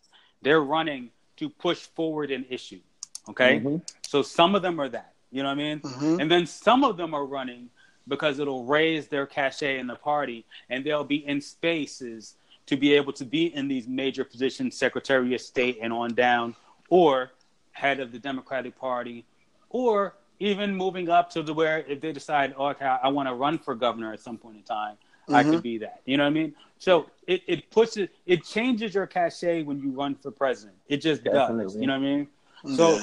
So a lot of these people, them gaining name recognition, like Klobuchar, we don't know what's next for her or Elizabeth Warren. They're serious candidates because they're already senators, and senators are the high office. Okay, so the only thing that you can move them to is if you wanted to become a secretary of something major. You know what I mean? Yeah. So those are the people like Booker and those guys. That's it. So, but I 100% believe that the senators, when they run for president, they're 100% running for president because there's nothing else to gain. You'll pull out because for senators, all those bad votes that you took, that you actually had to make a vote on, they get pulled up. And so there's no benefit. Now, if you're in the House of Representatives or if you're a mayor or if you're a governor and you're running, then that's one of de Blasio. He needed more cachet in the Democratic Party. You know what I mean? So he ran. There was no other benefit for him running because he's not going to win. Because he knows he's not going to win. Yeah, he knows he's not going to win. So, so those guys, they get cachet by running. Like Hickenlooper, I think he speaks to a certain segment. He's another Midwesterner. You know what I mean? Very popular governor, had great positions. Really, he should be higher in the ranks, except for he doesn't have a lot of name recognition. And a lot of people probably don't. I just threw his name out there. And I didn't know what you. I did not know what you just said. But he was the former governor of Colorado. And really, he was a great governor, and he has a lot of cachet in the Democratic Party. So I think somebody like him, I think he thought he was going to win. He thinks he's going to get better, but it hasn't really caught on. And I think he said, well, at worst, I'm up next somewhere. You know what I mean? Yeah. And I think that's how that happens. And that's how the whole thing comes. I mean, that's what it really much comes down to. I mean, you got 22 people, however many running, and at least 2/3 of them know they really don't have a real shot to get it. Yeah. Maybe one or two of them in the bottom think they might, but they know. It's like what you told me. It's like what you were talking about to me the other day, Joe, when we were talking about jobs, and you were like, "Man, you take this job, you know what I mean, for this, $50,000 for like a year or so, and then you get to 80, you know what I mean? Yeah. Like that's really what it is. They just take it. You have to be. They continuously called Barack Obama a political athlete. You know why? Because he was a freaking political athlete. You know what I mean? Mm-hmm. And if you're a political athlete for a year, you get rewarded. It's like being in the NBA. Yeah, I mean, before we get off this, I mean, we talked about all these candidates, and I know some people might listen to it and think that some of the candidates we talked about, it was kind of superficial. We talked about like their mannerisms or how they look and shit like that, but that's just important. And I know that again, the debates are going to be on the 25th and 26th. We're probably going to record on the 25th. So we won't be able to get you the full thing, but the podcast after the next one, we'll be able to like really break down what we saw in certain candidates from those first debates and see what they tried to highlight. So, I mean, I'm not going to say that. But. Yeah, so basically we just gave you a rundown of the, for lack of a better term, the free agent field for who America wants to sign as the next, who they want to sign. Who you want to sign? You want to sign Biden? You want to sign Bernie, Booker? It's a myriad of people that's out there. So make sure you do your homework. We definitely gonna bring you back, bring all the information back to you. But we're gonna break right now and be right back to it. It was the 5th anniversary of our New York Knicks taking on the Houston Rockets, and some little thing that was happening in between there. I don't know, something on the highway with a little Bronco chase that kind of interjected into one of the greatest finals of all time. And basically, our man OJ, y'all's man OJ has been out here, and I brought it up, because I have been seeing him chatty patty on Twitter, and it makes sense now, coinciding with this 25th anniversary of the Bronco chase, that he was kind of chatty patty out there talking about Chloe's not his, talking about he never had no relations with as B would say, the greatest white woman in America. American history. American history. Kris Jenner. Yeah, Kris Jenner. Greatest white woman in American history. How y'all feel about OJ on Twitter? Any of y'all following him? No, I've seen this shit because it's everybody retweeted as soon as it happened. Everybody retweeted the shit, and honestly, I don't really go on Twitter enough to like read what's on Twitter, but the fact that everybody retweeted it showed up as a it became a thing, yeah. No, yeah, it showed up as an alert for me. You know what I mean? Because everybody it was like, oh, all these people retweeted this, you should see it, and it was like OJ and shit, and then everybody was like, oh, OJ's on Twitter, like it was just fucking crazy. Yeah. And then he was saying he had some people he needed to get back at, and so that was kind of crazy because niggas know he murders niggas, so it's like yo, please, no, yeah, like how you getting back at this nigga? But whatever. It's like OJ did a line of dust, and then they gave him his phone. Wow. Dead ass. That's how it was. Yo, and OJ has now 734.3 thousand followers as we record this. And nigga, he should have more. I'm crazy. It's crazy that he don't have more. You know why he doesn't have more? Because there's a lot of Twitter motherfuckers that don't really know who the fuck OJ is besides like a little joke that they probably ain't even care about. Nah, you know why he don't have more? Keep it funky. It's because people like me, you could just add them to a list and not really say you follow him. I'm about to do that. OJ follows 8 people, 8 accounts. He follows the PGA Tour, he follows the Buffalo Bills, he follows the NFL, USC football, the Heisman Trophy, and a couple of an attorney and his son. That's how you know. Like 8 That's how you know OJ pussy, yo. That's how you know OJ pussy. Mm-hmm. If he was real, he'd follow a knife company or something like that. You know what I mean? Some obscure knife company, niggas never heard of before. Yeah, that's how OJ was real. If I was OJ, I got on that shit and I would have followed nothing but the Kardashians and let y'all niggas run with it. Yeah, I mean, OJ weird. I mean, OJ posts little videos talking about he got to get back at this and trying to set stories straight. I'm looking at OJ Twitter now. The last shit he posted said, "I'm taking an early look at fantasy football. Patrick Mahomes was my clear number one." Yo, but I mean, fuck, man. He's debating like Baker It's funny because it's OJ. Like, it's weird. OJ, it's normal people, if it's anybody else. Yeah, but no, you gotta tell us the stories, dog. Or shut the fuck up. Like, where the knife at, though? You know what I'm saying? Did you have help? There's no double jeopardy. No. Go ahead, Ant. What you say? Who's OJ playing fantasy football with, though? Mad people. Yeah, OJ. I play fantasy football. Yo, dog, I would play fantasy football with OJ right now. He's probably top of my list, bro. Yo, if OJ was like, yo, can we play fantasy football? I'd pay. No. Nigga show up at your draft like, nigga, that the juice? Like, nah, I'm out of here. Yeah, man, I'd go, man. And like pussy. And don't act like that. And, yo, you really not that person, yo. I ain't pussy. Just don't fuck with him. What you come like Joe said, like it's been 25 years. Most of the people that are popping on Twitter have zero idea who the fuck this guy is. I'm like, who's this old man? Then they reach up like, oh, he murdered some niggas and he went to prison for robbery. Like, nah. I think the exact opposite. They probably look at that. I was about to like say, thank you, Alex. First off, these people know who OJ is because Cuba Gooding Jr. played him. His cachet is through the roof because the juice is loose. He was just let loose a couple years ago. Man, that was news. And, yeah, that was brand new news, yo. Twitter was popping when that happened. What y'all talking about? OJ being out, man, it's the greatest thing in American history. Man, I mean, it's weird. On Twitter? It's interesting. Now, you know what? OJ did the hard. I mean, he didn't really do the hardest shit. A lot of people do this. But OJ being out and having his money because he lived in Florida and you can't touch the NFL pension. Well, you can't touch pensions in the state of Florida is the illest shit ever because they can't sue him for that money. So he's still living off the high horse because he was at a level of a player where he accumulated a lot of money and the pension is still living off it and still living off it nice. Keep fucking that pussy, OJ. Yeah, man. You know what? I salute OJ for still being alive and hating on the black man. You know what I'm saying? And still having some money and still being able to just pop up one day on Twitter and get like 750,000 people to follow you and shit in like about a week. And it's gonna be 1 million. Why does Maybach Music follow OJ? I don't know. Maybach Music. Why wouldn't he? Maybach Music Group follow OJ. It's OJ Simpson. Y'all crazy? Yeah.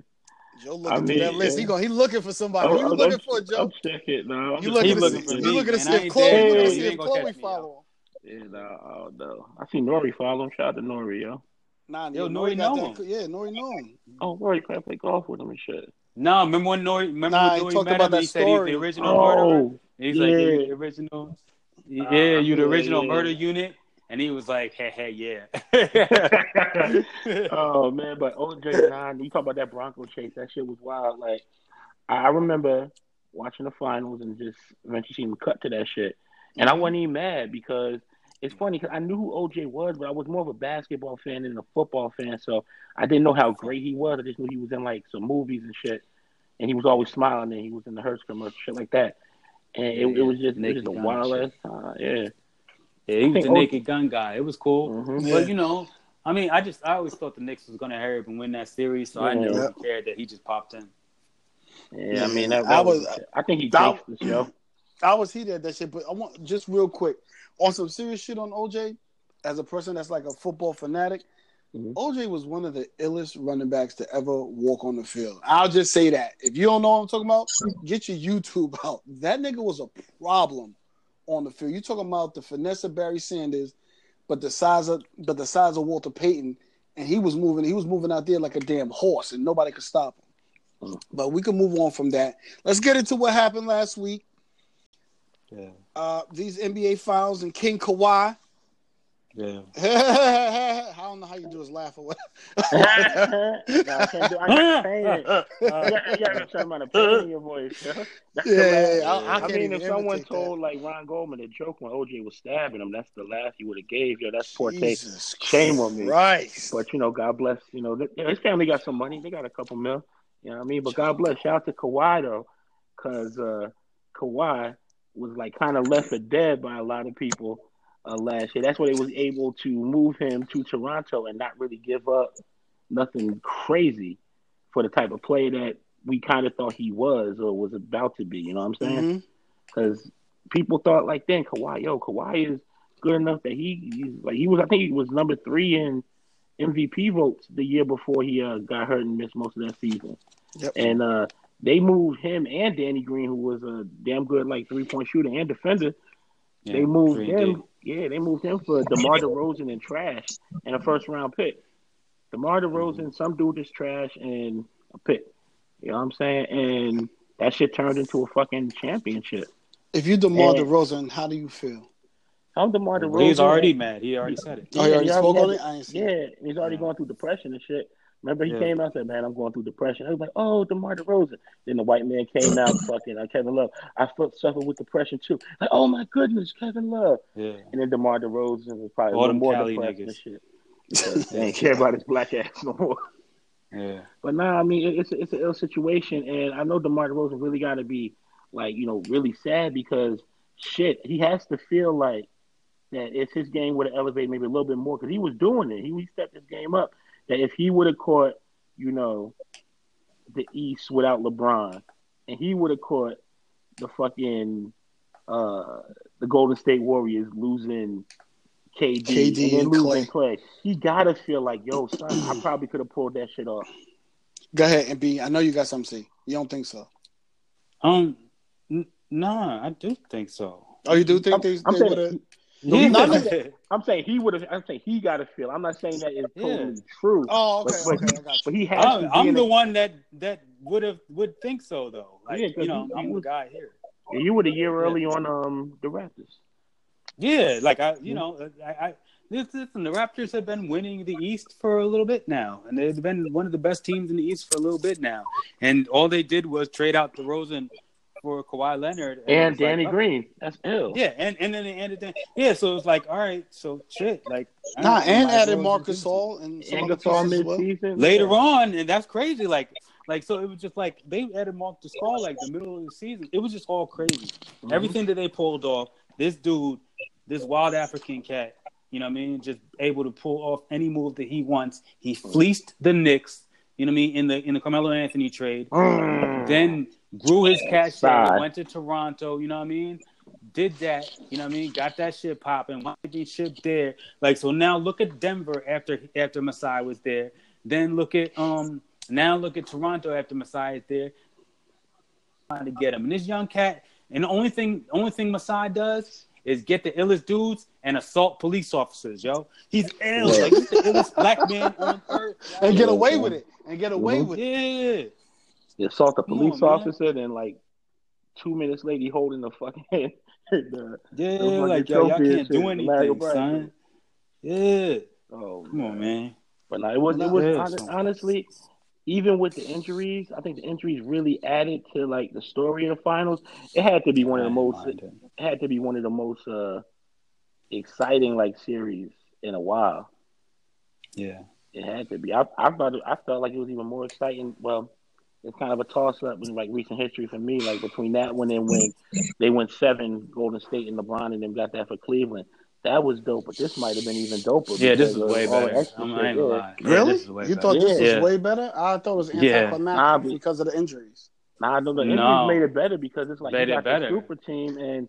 I know. I understand that it made it better, but I'm saying it made it anticlimactic because they got a team who never won a championship ever. They won, and then they won it, and you never actually knew who was going to win the series. Yeah, and the real like shit, you never real shit because even when they were up, you was thinking like, damn, well, Golden State could on the low. And the shit was the only thing that would have made it even better would have been if Steph Curry would have made that shot. You know what I'm saying? He makes that shot, they win the game. On the low, Game 7. On the low, the Raptors could have swept them because if they won Game 2 like they were supposed to, they collapsed down the. They collapsed. I'm sorry, my daughter's hearing me something. But they collapsed down the what's that? Like the last 3 minutes because they were up, and then Steph and Clay hit them threes. That's what made it. You know what I'm saying? And then then it was a wrap because they literally could have swept them. Yeah, but see, that's the thing. That's what made it such a great series, though, Alex. It wasn't about the amount of games. It was about the score in each game. Yeah. It was about how each game. I'm not saying it wasn't a great. I'm not saying it wasn't a great series. Joe just made a direct. I don't know if you know what we're saying. He just made a direct correlation to that LeBron series, and that's what I was relating to. It was way better than the LeBron series. I'm gonna tell you why. Every game was a toss-up. Yep. Like there was no game that was a given. Every game, if you watched the games, there was no game. Every game came down to it, yo. And you just had to figure it out. Like, damn, what was gonna happen? Mm-hmm. And the whole time you kind of wondering, like even through the playoffs, and definitely like, well, more so in the conference finals than the finals, we didn't pay much attention to it. But you had Kawhi fucking like limping every so often and shit, looking like he fucked up. And it was like, yo, he was hurt whole finals. Yeah, and it was like, yo, is Kawhi gonna go down? Because he goes down. You know what I'm saying? Is he gonna go down? Oh shit, Clay back. He dropped in 30. This is crazy. They about to go to Game 7. Then Clay go down, and it's a fucking, and it's a the torn ACL. And then this motherfucker came back and like almost like Kobe with the Achilles did the two free throws. And Klay Thompson the back running, jogging, doing like trying to get back in. And the next thing you know, this nigga on like crutches going out, and it's like, damn.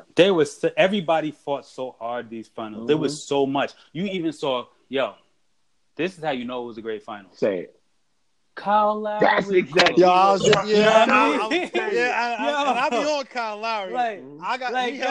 He held it down. Like honestly, man, and I'm the one, and I'm gonna be real with you. If you watch Kyle Lowry in the playoffs, he looks like he doesn't know how to play basketball in the playoffs. Like if you watch him during the regular season, and then you walk into the playoffs, it just looks like he doesn't know how to play basketball in the playoffs. But when you got to the NBA Finals, right, and it was all on the line, you saw the best of everybody.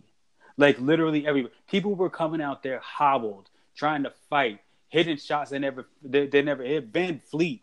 Yeah. Come on, man. Yo, and Kyle Lowry, like finger, his thumb is still fucked up. People ain't even mentioning that shit. No, and you know what, Kyle Lowry overall, like I never knew nothing about Kyle Lowry, except for what I saw when he came into the NBA. So I don't know his backstory or anything like that. But I salute him on how he handled a couple of things, even though it was like a light push or whatever. When you in the heat of battle, somebody touching you could just turn to react just because your adrenaline is running or whatever situation is. He handled that like I like how he also handled the situation in the press conference. Wait, how he addressed it. Oh, you're saluting him for being pussy because he should have knocked that nigga out. I mean that you know what I'm saying. Then he was also one of the people out there telling the crowd, chill out, stop, clowning. Yeah, I know. I'm messing with you. No, I know what you mean. Yeah. But salute to them because I definitely was hating Kyle. I was definitely hating Kyle Lowry. I was definitely hating Kyle Lowry. Shout out to Kyle Lowry, man. He held that shit down, being one of the little men in the league and shit. Little chubby nigga, man. God bless him. Little chubby nigga, come on. Yeah, that's muscles, dogs. I ain't gonna lie. We're gonna salute you. We're gonna salute Joe too, because Joe. Not a lot of people know. Long time ago, Joe picked. I don't know how he picked Kawhi Leonard to be the one. But he picked Kawhi Leonard out of the draft to be the one. To be the one when everybody would have thought Kyle Lowry was a piece of shit. Oh, Kawhi Leonard. Kawhi Leonard, man. I don't. First off, let me say, like I feel like that's a good call because I watch a lot and I didn't see the Kawhi Leonard. You know where I got Kawhi Leonard from, and this is what I'm gonna ask Joe about, man. Joe, you was hearing the hype because there was a lot of people who started hyping Kawhi Leonard, and I'm like, yo, how did I never you know what I mean? You talking about before the draft? Yeah, before the draft. Yeah, I didn't believe it when he went. No, what I'm saying, I didn't believe it because they were saying, "Oh, San Diego State, this guy Kawhi Leonard." You know what I mean? And I watched a lot of basketball, and I just never really heard of him. And never really, you know what I mean? So I was just like, all right, this is just one of those times where they're just going to hype somebody and try to build them up. Because, during that period of time, is what they did. Agents is doing stuff, yeah. And because I remember I was tight because I think he went like maybe, was it 2 picks before the Knicks? He 2 picks before we got Iman Shumpert, who I tried to hype because he was our Knick and shit. And Alex told me, nah, Iman ain't it. Hold on, wait. Are you sure Kawhi didn't go after Iman? No, I'm about to look. Keep talking. I'll look it up. Because I remember I was tight. He went like 2 picks before Iman. I was like, yo. I mean, I became an instant Iman Shumpert fan, but it's like, fuck, yo. That was the one that hurt. That hurt me more than that Steph Curry shit. I mean, not now after seeing what Steph Curry became and shit. But but Steph really wanted to be a. Kawhi went 15th and Iman went 17th. Yeah, 2 picks later, man. It was like fuck. But nah, I mean, shout out to them, man, and shout out to Kyle Lowry because shit, I don't even remember him like really before Toronto. I know he played for the Rockets. I forget who he was drafted by and shit. I do. He played for Villanova. First off, let me be real with you. I know college. Yeah, but I'm talking about. I remember him in Houston. He was in Houston. Yo, Kyle Lowry was a great college basketball player. That whole Villanova squad, really. But you know what I mean? Him, Kyle Lowry, Allen Ray, and Brandon Rush. Yeah, Brandon Rush. Yeah, that was a great Villanova squad in college, right? And then they came to the NBA, and Kyle Lowry was balling, but you know what the problem with Kyle Lowry was? Is that he was who Joe tried to say he was now. Like, he was a little bit out of shape and didn't really get into it or whatever. And I think getting traded a little bit, like, kind of messed with him. And he kind of grew up and took it serious. Yeah. And as soon as he took it serious and started lifting weights and getting in the gym, like, it was just like, yo, you're an all-star now. You know what I mean? And then he went to the right team that actually let him be the all-star, and it just changed everything for his career. Oh, he was actually drafted by Memphis. I don't even remember him in Houston. I didn't realize that. I remember. I remember. I forgot the Memphis because I think Conley came on not too long after. Yeah, I don't know. Well, he wasn't good in Memphis. That was the problem. Like, he was okay. He wasn't good in Memphis, and then that's why they ended up trading him because like, they traded him like, oh, you a young dude, you know what I mean, like, maybe you'll be better later. You know what I mean? They traded him with potential on some potential shit, and then it just went downhill. Yeah, but shout out to him. Shout out to Toronto. They look like they had a T Dot. Yeah. But that Anthony Davis shit, have you seen? I'm tired of people out here like, yo, this is the best duo that ever played basketball in the history of basketball. Ryan Hollins was on TV today saying that it's better than Jordan and Pippen. Wait, I'm sorry. Who said that? Finals. Ryan Hollins, the basketball player. No, but he's on First Take. Oh, First Take. Oh, that's the dude you say that be kind of riding LeBron, right? No. I was talking about the dude on Get Up. Who's LeBron's old shooter? Oh, Damon Jones. Yeah, he'd been on this Damon Jones all day. Yo, I'm like, God, I don't want to see you on here no more because you say stupid shit. Like, but the dude Ryan Hollins, Shaq almost left today. I didn't watch it yet. I gotta. Yeah, I only seen the video. Shaq was like, Shaq looked at Molly and was like, "Would you be mad if I just walked off the set?" He literally said that because Ron was like, "No, LeBron is better than Kobe, Jordan." Oh. No, he said he's better than Jordan. He's better. He's better than all of them. He was like, And Shaq was like, oh, you just gonna skip over Kobe? He was like, yeah. And then he tried to break down some stupid shit. And then he tried to say that they're the best duo ever. And somebody else tried to say, and Damon Jones tried to say that they're the best duo ever too on Get Up. And it was like, yo, that's all I've been hearing. Are y'all serious? LeBron is 80. You know what I mean? And Anthony Davis has never gotten out of the first round. Damn, I was gonna try and shoot Ryan Hollins some bail, but he was born in. I mean, the only thing with that, you went off for like, if you was playing like 2K and you got to get like 2009, like LeBron James and shit, and the best year of fucking Anthony Davis, then had them play for like 3-4 years, then maybe they might be in that conversation. But you got this old ass Bron, and you got Anthony Davis, who, like you said, ain't really won shit. You know what I'm saying? He put up his numbers, but Kevin Love was putting them crazy ass numbers in what you was saying, Minnesota, man? like. Nah, it's stupid. It's stupid. How do you say that right in front of Shaq's face when it was Shaq and Kobe basically at their peak? And it's like, oh no, this is a better combination. No, you can't do that. Like, I understand. Like, it's a. Oh no, he can do that. I mean, if he believes it, you could do it because. You gotta, I'm gonna tell you why Ryan Hollins can't do it, because like I said, I initially was gonna shoot him some bail because I said, let me see his age if he said Jordan, because I get why people would say that because they never seen him. But first off, he can't say nothing about Kobe and Shaq. Number one, he's a California kid and he went to UCLA, so he was in California during that entire run. So I don't know how you can say that and you witnessed it. And all the game sevens that Michael Jordan played. No, he never played a game 7. I mean, I think he was Cooks niggas. Hey, man, motherfucker just gassed this shit. Like, he was just, see the names and shit, and he decided to go on there. Like, but he put. Yeah, go ahead, Joe. I'm sorry. Go ahead. And it's like what people think that Anthony Davis can ultimately be. Like, I remember saying Anthony Davis was going to be like one of the illest dudes in the game and shit. And he put the numbers. But he is. Yeah, but you got to see it on. You got to see it on like a winning. Oh, no, but can I just say real quick though? Can I be real with you? The problem with it is that it's not back in the days no more, yo. And so Anthony Davis, he don't bring the ball up or nothing like that. So his effect on the game is not the same as what you. That's why I said like the Chris Paul types, man, he's too small. The Anthony Davis is moved. That player is not the bar for me anymore. You know what I mean? So I got a question. Well, two things. Number one, I think a lot of the hype came out because when the trade happened, Vegas overnight made the Lakers.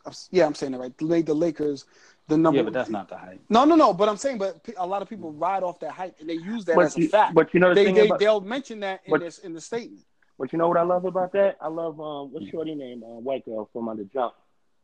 Yeah, she the one that breaks it down. She breaks it down. What's her name? Rachel Nichols. She was like, okay, this is how people are going to bet in Las Vegas. So they make the odds like that because people are going to bet heavy on the Lakers because fans and shit.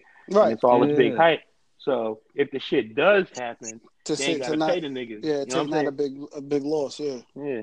But my other question was, I was actually having this, it was a huge thing on my little group chat.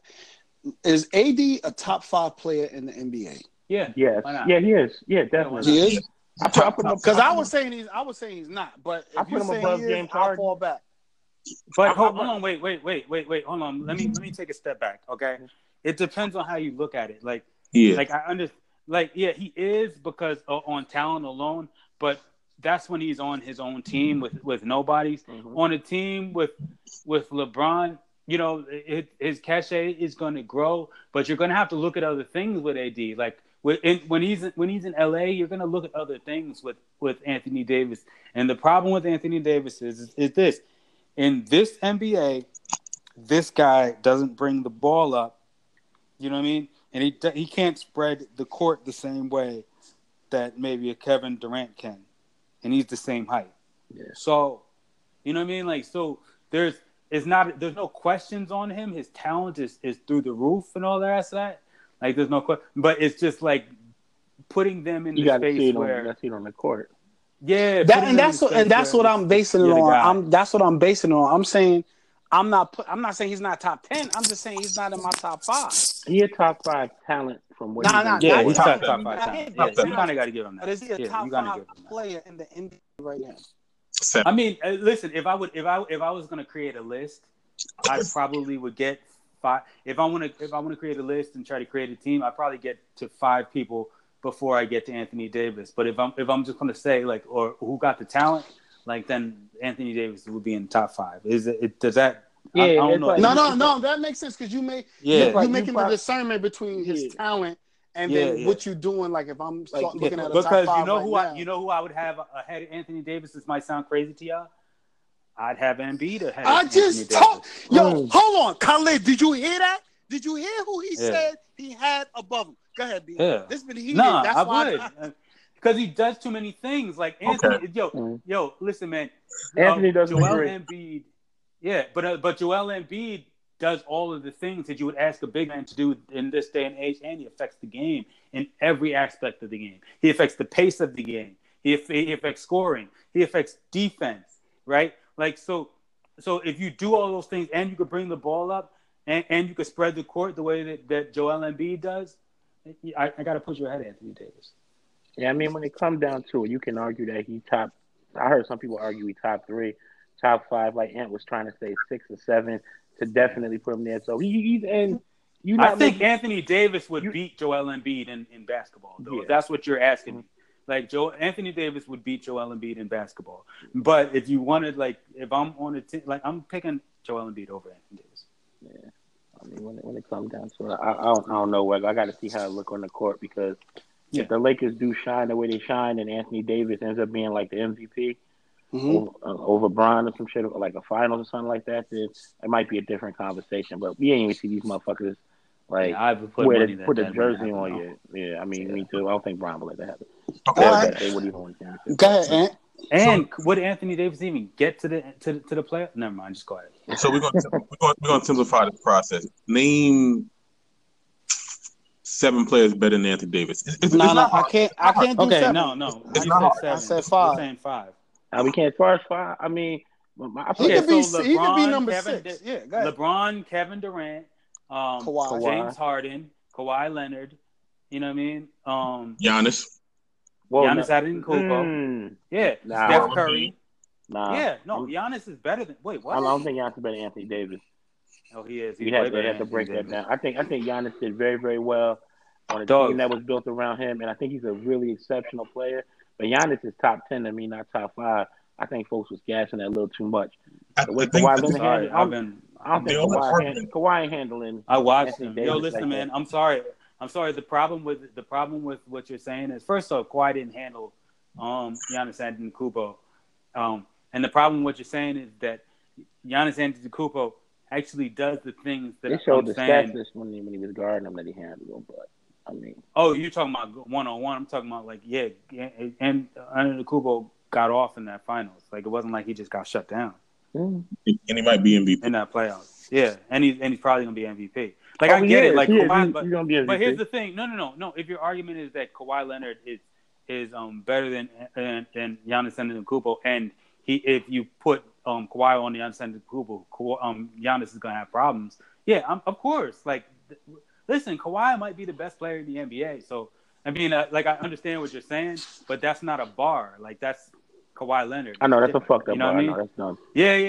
That's like saying the nigga trash because Jordan will beat him. Like, yeah, I know. Yeah, like, so I agree with, like, I'm not disagreeing with what you're saying. I'm just saying, like, it's not that. You know what I mean? It's that Giannis, like, in this NBA, Giannis brings the ball up, and he takes it in there, and he can run the offense, and Anthony Davis cannot. He will. And I think that's the difference for me. You said he will? Mm-hmm. If he does, then I'm looking at him differently. I'm dead. Are we making this? Are we saying what we're saying about AD because we haven't seen him and we may have forgotten? No, I watch him a lot. Okay.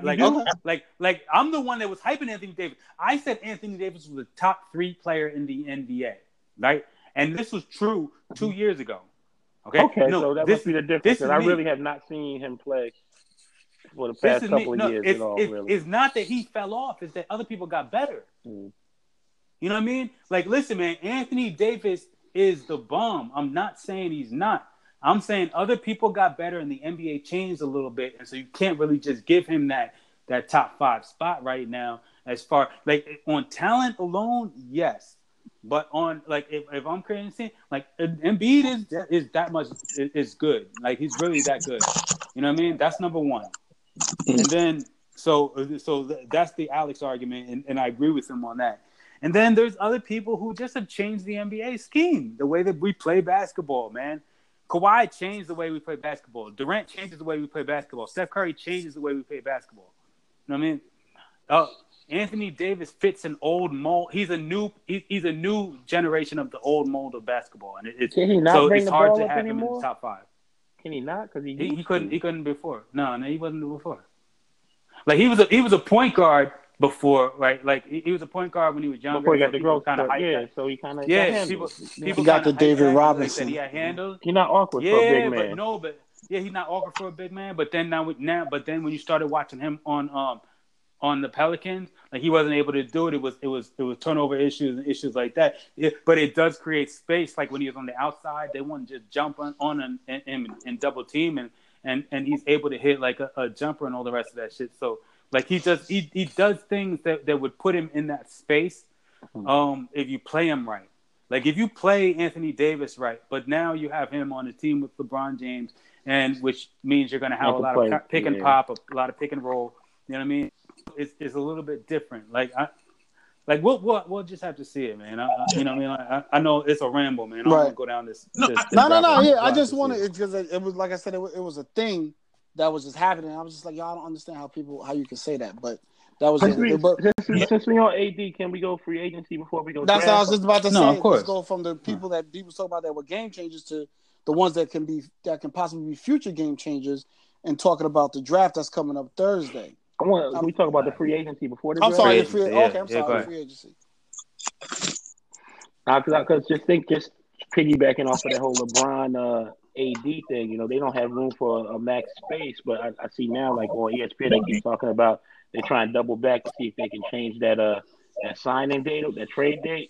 See if they they won't be able to do that. No, there's no way that New Orleans will do that.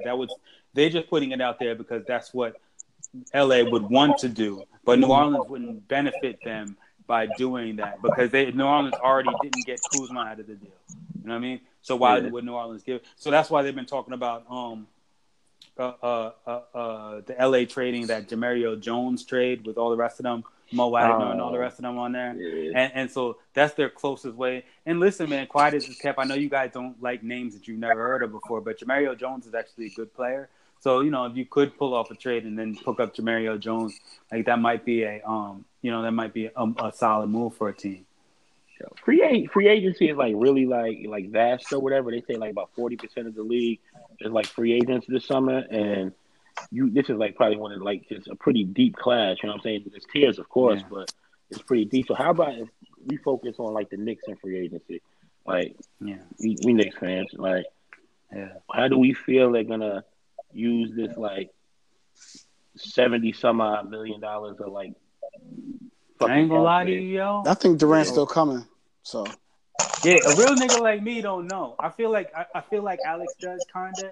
Like I feel like Durant's still coming, but then I don't know who. I don't know what would be after that. Like even Boston, like Shams Charania, or whatever the hell this nigga's name is. He's had two different reports today. His first report was don't rule the Knicks out for the Kyrie Irving.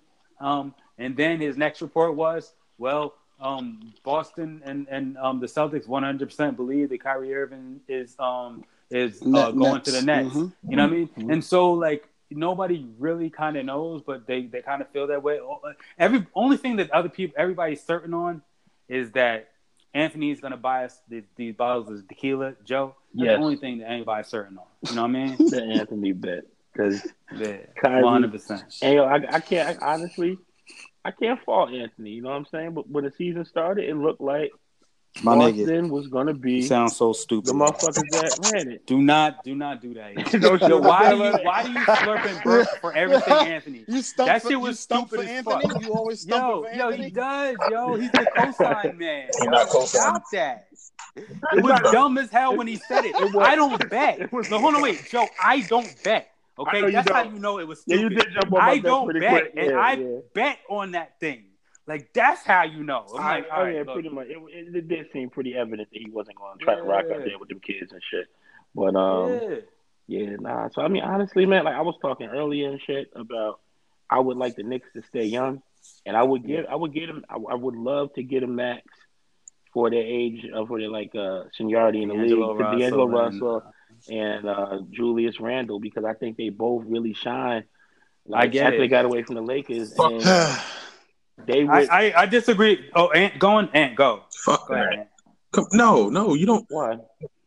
We haven't had a star in so long. What you need is, and let me rewind it. Carmelo Anthony was a star. What you need is a superstar, which you haven't had in a long time. Even if Durant is hurt, Durant is 80% of what Durant was. He's still a perennial all-star.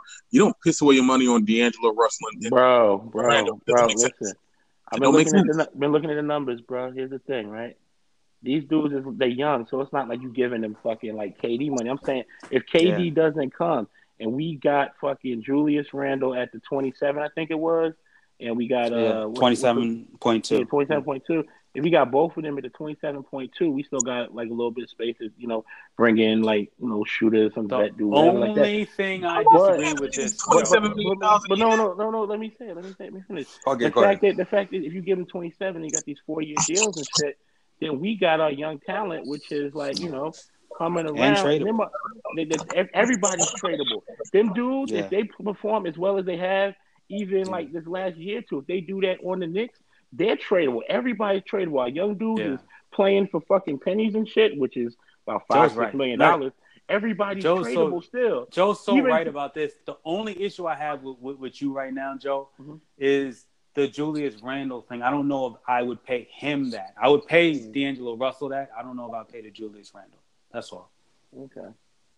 I mean, my whole thing is they will all still be tradable, and I guess out of the two of them, Julius, you'll probably hold out and like put that money on maybe some 1-year contracts or maybe some cheaper players or some shit like that, and do it like that. But it's not crazy. I know it might sound crazy given both them niggas like 27, but the fact that we got if you get 27, you spent $54 million and you have 70 something million left, so we're still under the cap. Yeah, I don't know. What do? You could sign a DeAndre Jordan to a 1 year. You could sign a JJ Redick to a 1 year. You could sign a, you know what I mean? There are players out there you could sign to a 1 year. And imagine if RJ Barrett comes in and he lives up to like his potential, and like in year 3 he's fucking damn near all-star. You know what I'm saying? Or like on the cusp of that. Then you still got all these niggas real. You know what, Joe? The same plan that you're talking about. It's the same thing that everybody was saying about the Lakers now that they got AD. Don't go after a third star. Just surround yourself with a bunch of people like the JJ Redicks. Get Braun some shooters. Yeah. Instead of trying to get Kemba or Kyrie. We already saw they're trying to make room for $32 million. Instead of trying to get them, just get a bunch of good, solid players around those two centerpieces and make your team whole, as opposed to 3 stars and a couple of minimum. But it's different from what I'm saying. In Toronto, it's more like what I'm thinking with like the Knicks, at least for like this startup, because it's like last year. I mean, the rookie class that we had those 3 rookies, right? We had those. We had the 3 rookies. Trier, Robinson, and Knox. One was unrated. One was second round or the end of the first round. Yeah, Mitchell. Yeah. And so it's like, and people, if they redrafted last year's draft, they would have all these motherfuckers as first round talents. It's kind of like how the Lakers came off with. They were all in the lottery in the redraft. I just looked at it today with the Athletic. Mm-hmm. Yeah, with the redraft, they all in the lottery. So that's coming off probably better than they dudes came off with fucking Lonzo Ball, Kuzma, and Hart. You know what I'm saying? And you saw how they. I mean, all the motherfuckers is, and I don't know, man. These things will all be tradable and they'd be cheap. So it wouldn't even be. I'm saying this could be a nice like 2, 3, 4 year plan. And since all these niggas are tradable, it would be could package like 2 of the dudes in a pick and get whoever the fuck the like marquee free agent is. You know what I'm saying? I mean, marquee like trade pieces want to lead their team come to New York. So I mean, shit. I think it will work out though, but you know what I'm saying. We still hope that KD come over here free agency. Yeah, I believe he's coming, and I never stopped believing when he got hurt. I thought he was. I still felt that this is where he wanted to be. Are you still taking a chance on KD? I take KD. I take KD and I try to get fucking. I try to get Russell and shit. I get KD and I get Russell. Yeah, I'm with Joe on this shit. I get KD, I get Russell, let the young Knicks like ball out. And then when KD come back, he just be that piece that like Kawhi was that piece that took the Raptors over the top. Fucking KD come back, he be that piece, and we probably trade 2 or 3 real young niggas and shit in the pick. You stash him, even if we got to do load management all year next year for KD. Yeah, I mean all year to 2 years from now for KD. You know what I mean? I'm still like, fuck it, how good KD? Or just relax, man, chill. All right. He be the king on crutches, man. Everybody gonna love this nigga all year. Let's get into the draft that's happening this Thursday. I mean, RJ Barrett out here taking pics with Clyde Frazier. I'm just looking at it right now. So I mean, is everybody solid on top 3 a lot? Yeah, Zion, Ja, and RJ in that order. Yes. No. You think Darius Garland's because today it changed a lot. Okay. No. I think today changed a lot because there's been a lot of rumors out today that the Pelicans have been looking to move from 4 to 2 to pick RJ. Yeah, that's the only. And so if they do that, if they do that, then we'll get Ja Morant, which I'm not mad at. So you know what I mean? Mm-hmm. I just but either or, but that possibly could happen. But yeah, if that doesn't happen, if there's no top 3 trades, then it'll be Zion, Ja, then RJ. And that's the only thing I'm kind of worried about. I'm really like kind of stuck on the RJ Barrett thing now. We kind of really want him there. And of course, Ja Morant would be dope. But yeah, man, that's the only thing, because I think about the Grizzlies, and if they wanted to move that pick, I know the Grizzlies got. I don't know if they would try to move. What's the kid name? Not kid. He's fucking Conley. Mm-hmm. Yeah, Conley might be a part of that, and I could see it being a thing. But if the Grizzlies are smart, then they move Conley somewhere else, and they just try to build off of Ja. Like, I hope it just stays simple. I want all the excitement to be after we our pick. You said you said that Memphis was trying to move from 4 to 2. Everything I saw was Atlanta. Pelicans. Oh, okay, I got you. I mean, everything I saw was the Pelican was. Didn't I see Atlanta trying to trade with the Pelicans? Atlanta's been trying to trade with everybody, and New York has been talking to everybody also, because Atlanta has 2 picks. They have 8 and like 10 or some shit like that. And if you could, so they've been trying to top 3. Yeah, so they've been they've been working around, but nobody's gonna bite from the top 3. Who do you think they're trying to move up to get? If they were going to 4, is it Cam Reddish who they're trying to get to? Oh, hell no. Hell no. They could like a DeAndre Hunter or Garland or something Garland like that. Hunter, yeah. But doesn't Garland and Trey, what are you doing with Garland could play the 2? No, it don't matter. No. It wouldn't matter. Yeah. It's a talent, man. Like, that's available. It's not like football. Like it's not like 2 quarterbacks. You know what I mean? It's like 2 point guards, and especially in the NBA. Yeah, it's like Rozier and Irving. Talk to me, because somebody said to me that Garland is a game changer. I don't see him that way from everything that I've seen, and I get it. It's only 5 games. And, he can really shoot. Right, we didn't really see him, but really shoot. Is he a game changer? He couldn't really shoot. Okay. Yeah. And last time we seen him, he was very quick and good with the ball. You know what I mean? I don't know if that's the thing, but he can really shoot. And so, if that happens, I mean, shooting is a commodity in the NBA at any given time, any era. As we saw. So if you can pick up a shooter, like, that's even translate. Even if he sucks at everything else, like, that still translates. It's like having a rebounder. Mm-hmm. You know what I mean? Like, shooter or rebounder, it's like, yo, you got it. JJ Redick, yeah. Yeah. All right, so in that way, he'd be a game changer. Okay. Yeah, I mean, hell, we just saw the finals, and that last game and shit, Kawhi got to put his feet up. You had fucking Lil Van Vliet and fucking Kyle Lowry putting up like 22, 23 points and shit. For sure. So, I mean, yeah, if Garland real, then they'll want to get him. I mean, shit. I think we kind of done talking about the draft, right? Before we get off, I want to say, we spoke about was it R.J. Hampton a couple of times. Yeah. What do you think about LaMelo Ball following the same? Man, good for him. He ain't going to school anymore because his dad took him out of it. So where the hell could he go? He couldn't go to school. He had no choice. It's fun. But here's the thing about LaMelo. I'm wondering, because I saw like on some scouts website where they had him ranked as like the 22nd player in this draft. I seen him ranked as 3rd or 4th. Yeah, that's what I was about to say. Okay. On the site, it says like 22 or something. And I heard him say it on TV too. But then like one of the main mock drafts I checked out, they had the man like number 3. You know they didn't know what he was going to be next year, so that's what had him so low. But now they know, like, okay, he'll be playing. They moved him up. So do you think he's going to come back and still be able to be one of the top picks? When's the last person that went overseas and became one of the top picks? I think Brandon Jennings was the last one. He was 10. Listen, no, but I'm just saying. I'm talking about how high he went. That's what we're talking about. Yeah, but I know you about to don't he'll go in the lottery. No, you good. If he's going to be able in the lottery or whatever. But could he still maintain that like top 3 or 4? Because here's the thing. But here's the problem. This is the problem he's gonna have. People ain't gonna see him. And the NCAA tournament is going to build up cachet. And you got people like Cole Anthony that's coming out this year. And they're going to be out here on TV cooking. And you'll pick him over Like if Cole Anthony cooks, like you got to pick him over LaMelo and all that. Like some guards are gonna go.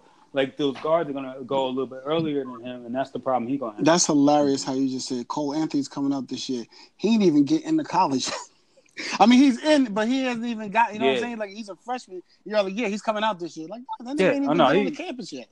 Yeah, but come on, man. Now I know what you mean. It's just funny. He won and done, man. Yeah, no, of course he is. Of course he is. As he should be. Yeah. Melo will be fine. He'll be just fine. So yeah, he'll be fine. He'll be top 10 probably. All right, we can wrap this up. But as a Knicks fan, I had always said that I felt that with the way things were shaping up during the season and what we were going to be looking at in the offseason, pre-injuries, anything else, I was always saying that Melo was going to end up coming back to New York to play and try to bring a chip here. Do you still feel that way, or you feel like now he's moving towards LA? Not since Durant went down. Okay. He's going to go to LA. Okay. All right. And I hope he does, man. Shout out to Carmelo Anthony. Maybe next salute. It was a shame that he couldn't get picked up by like one of these playoff teams. I swore it was going to happen, but when it all shook out, it looked like the best place.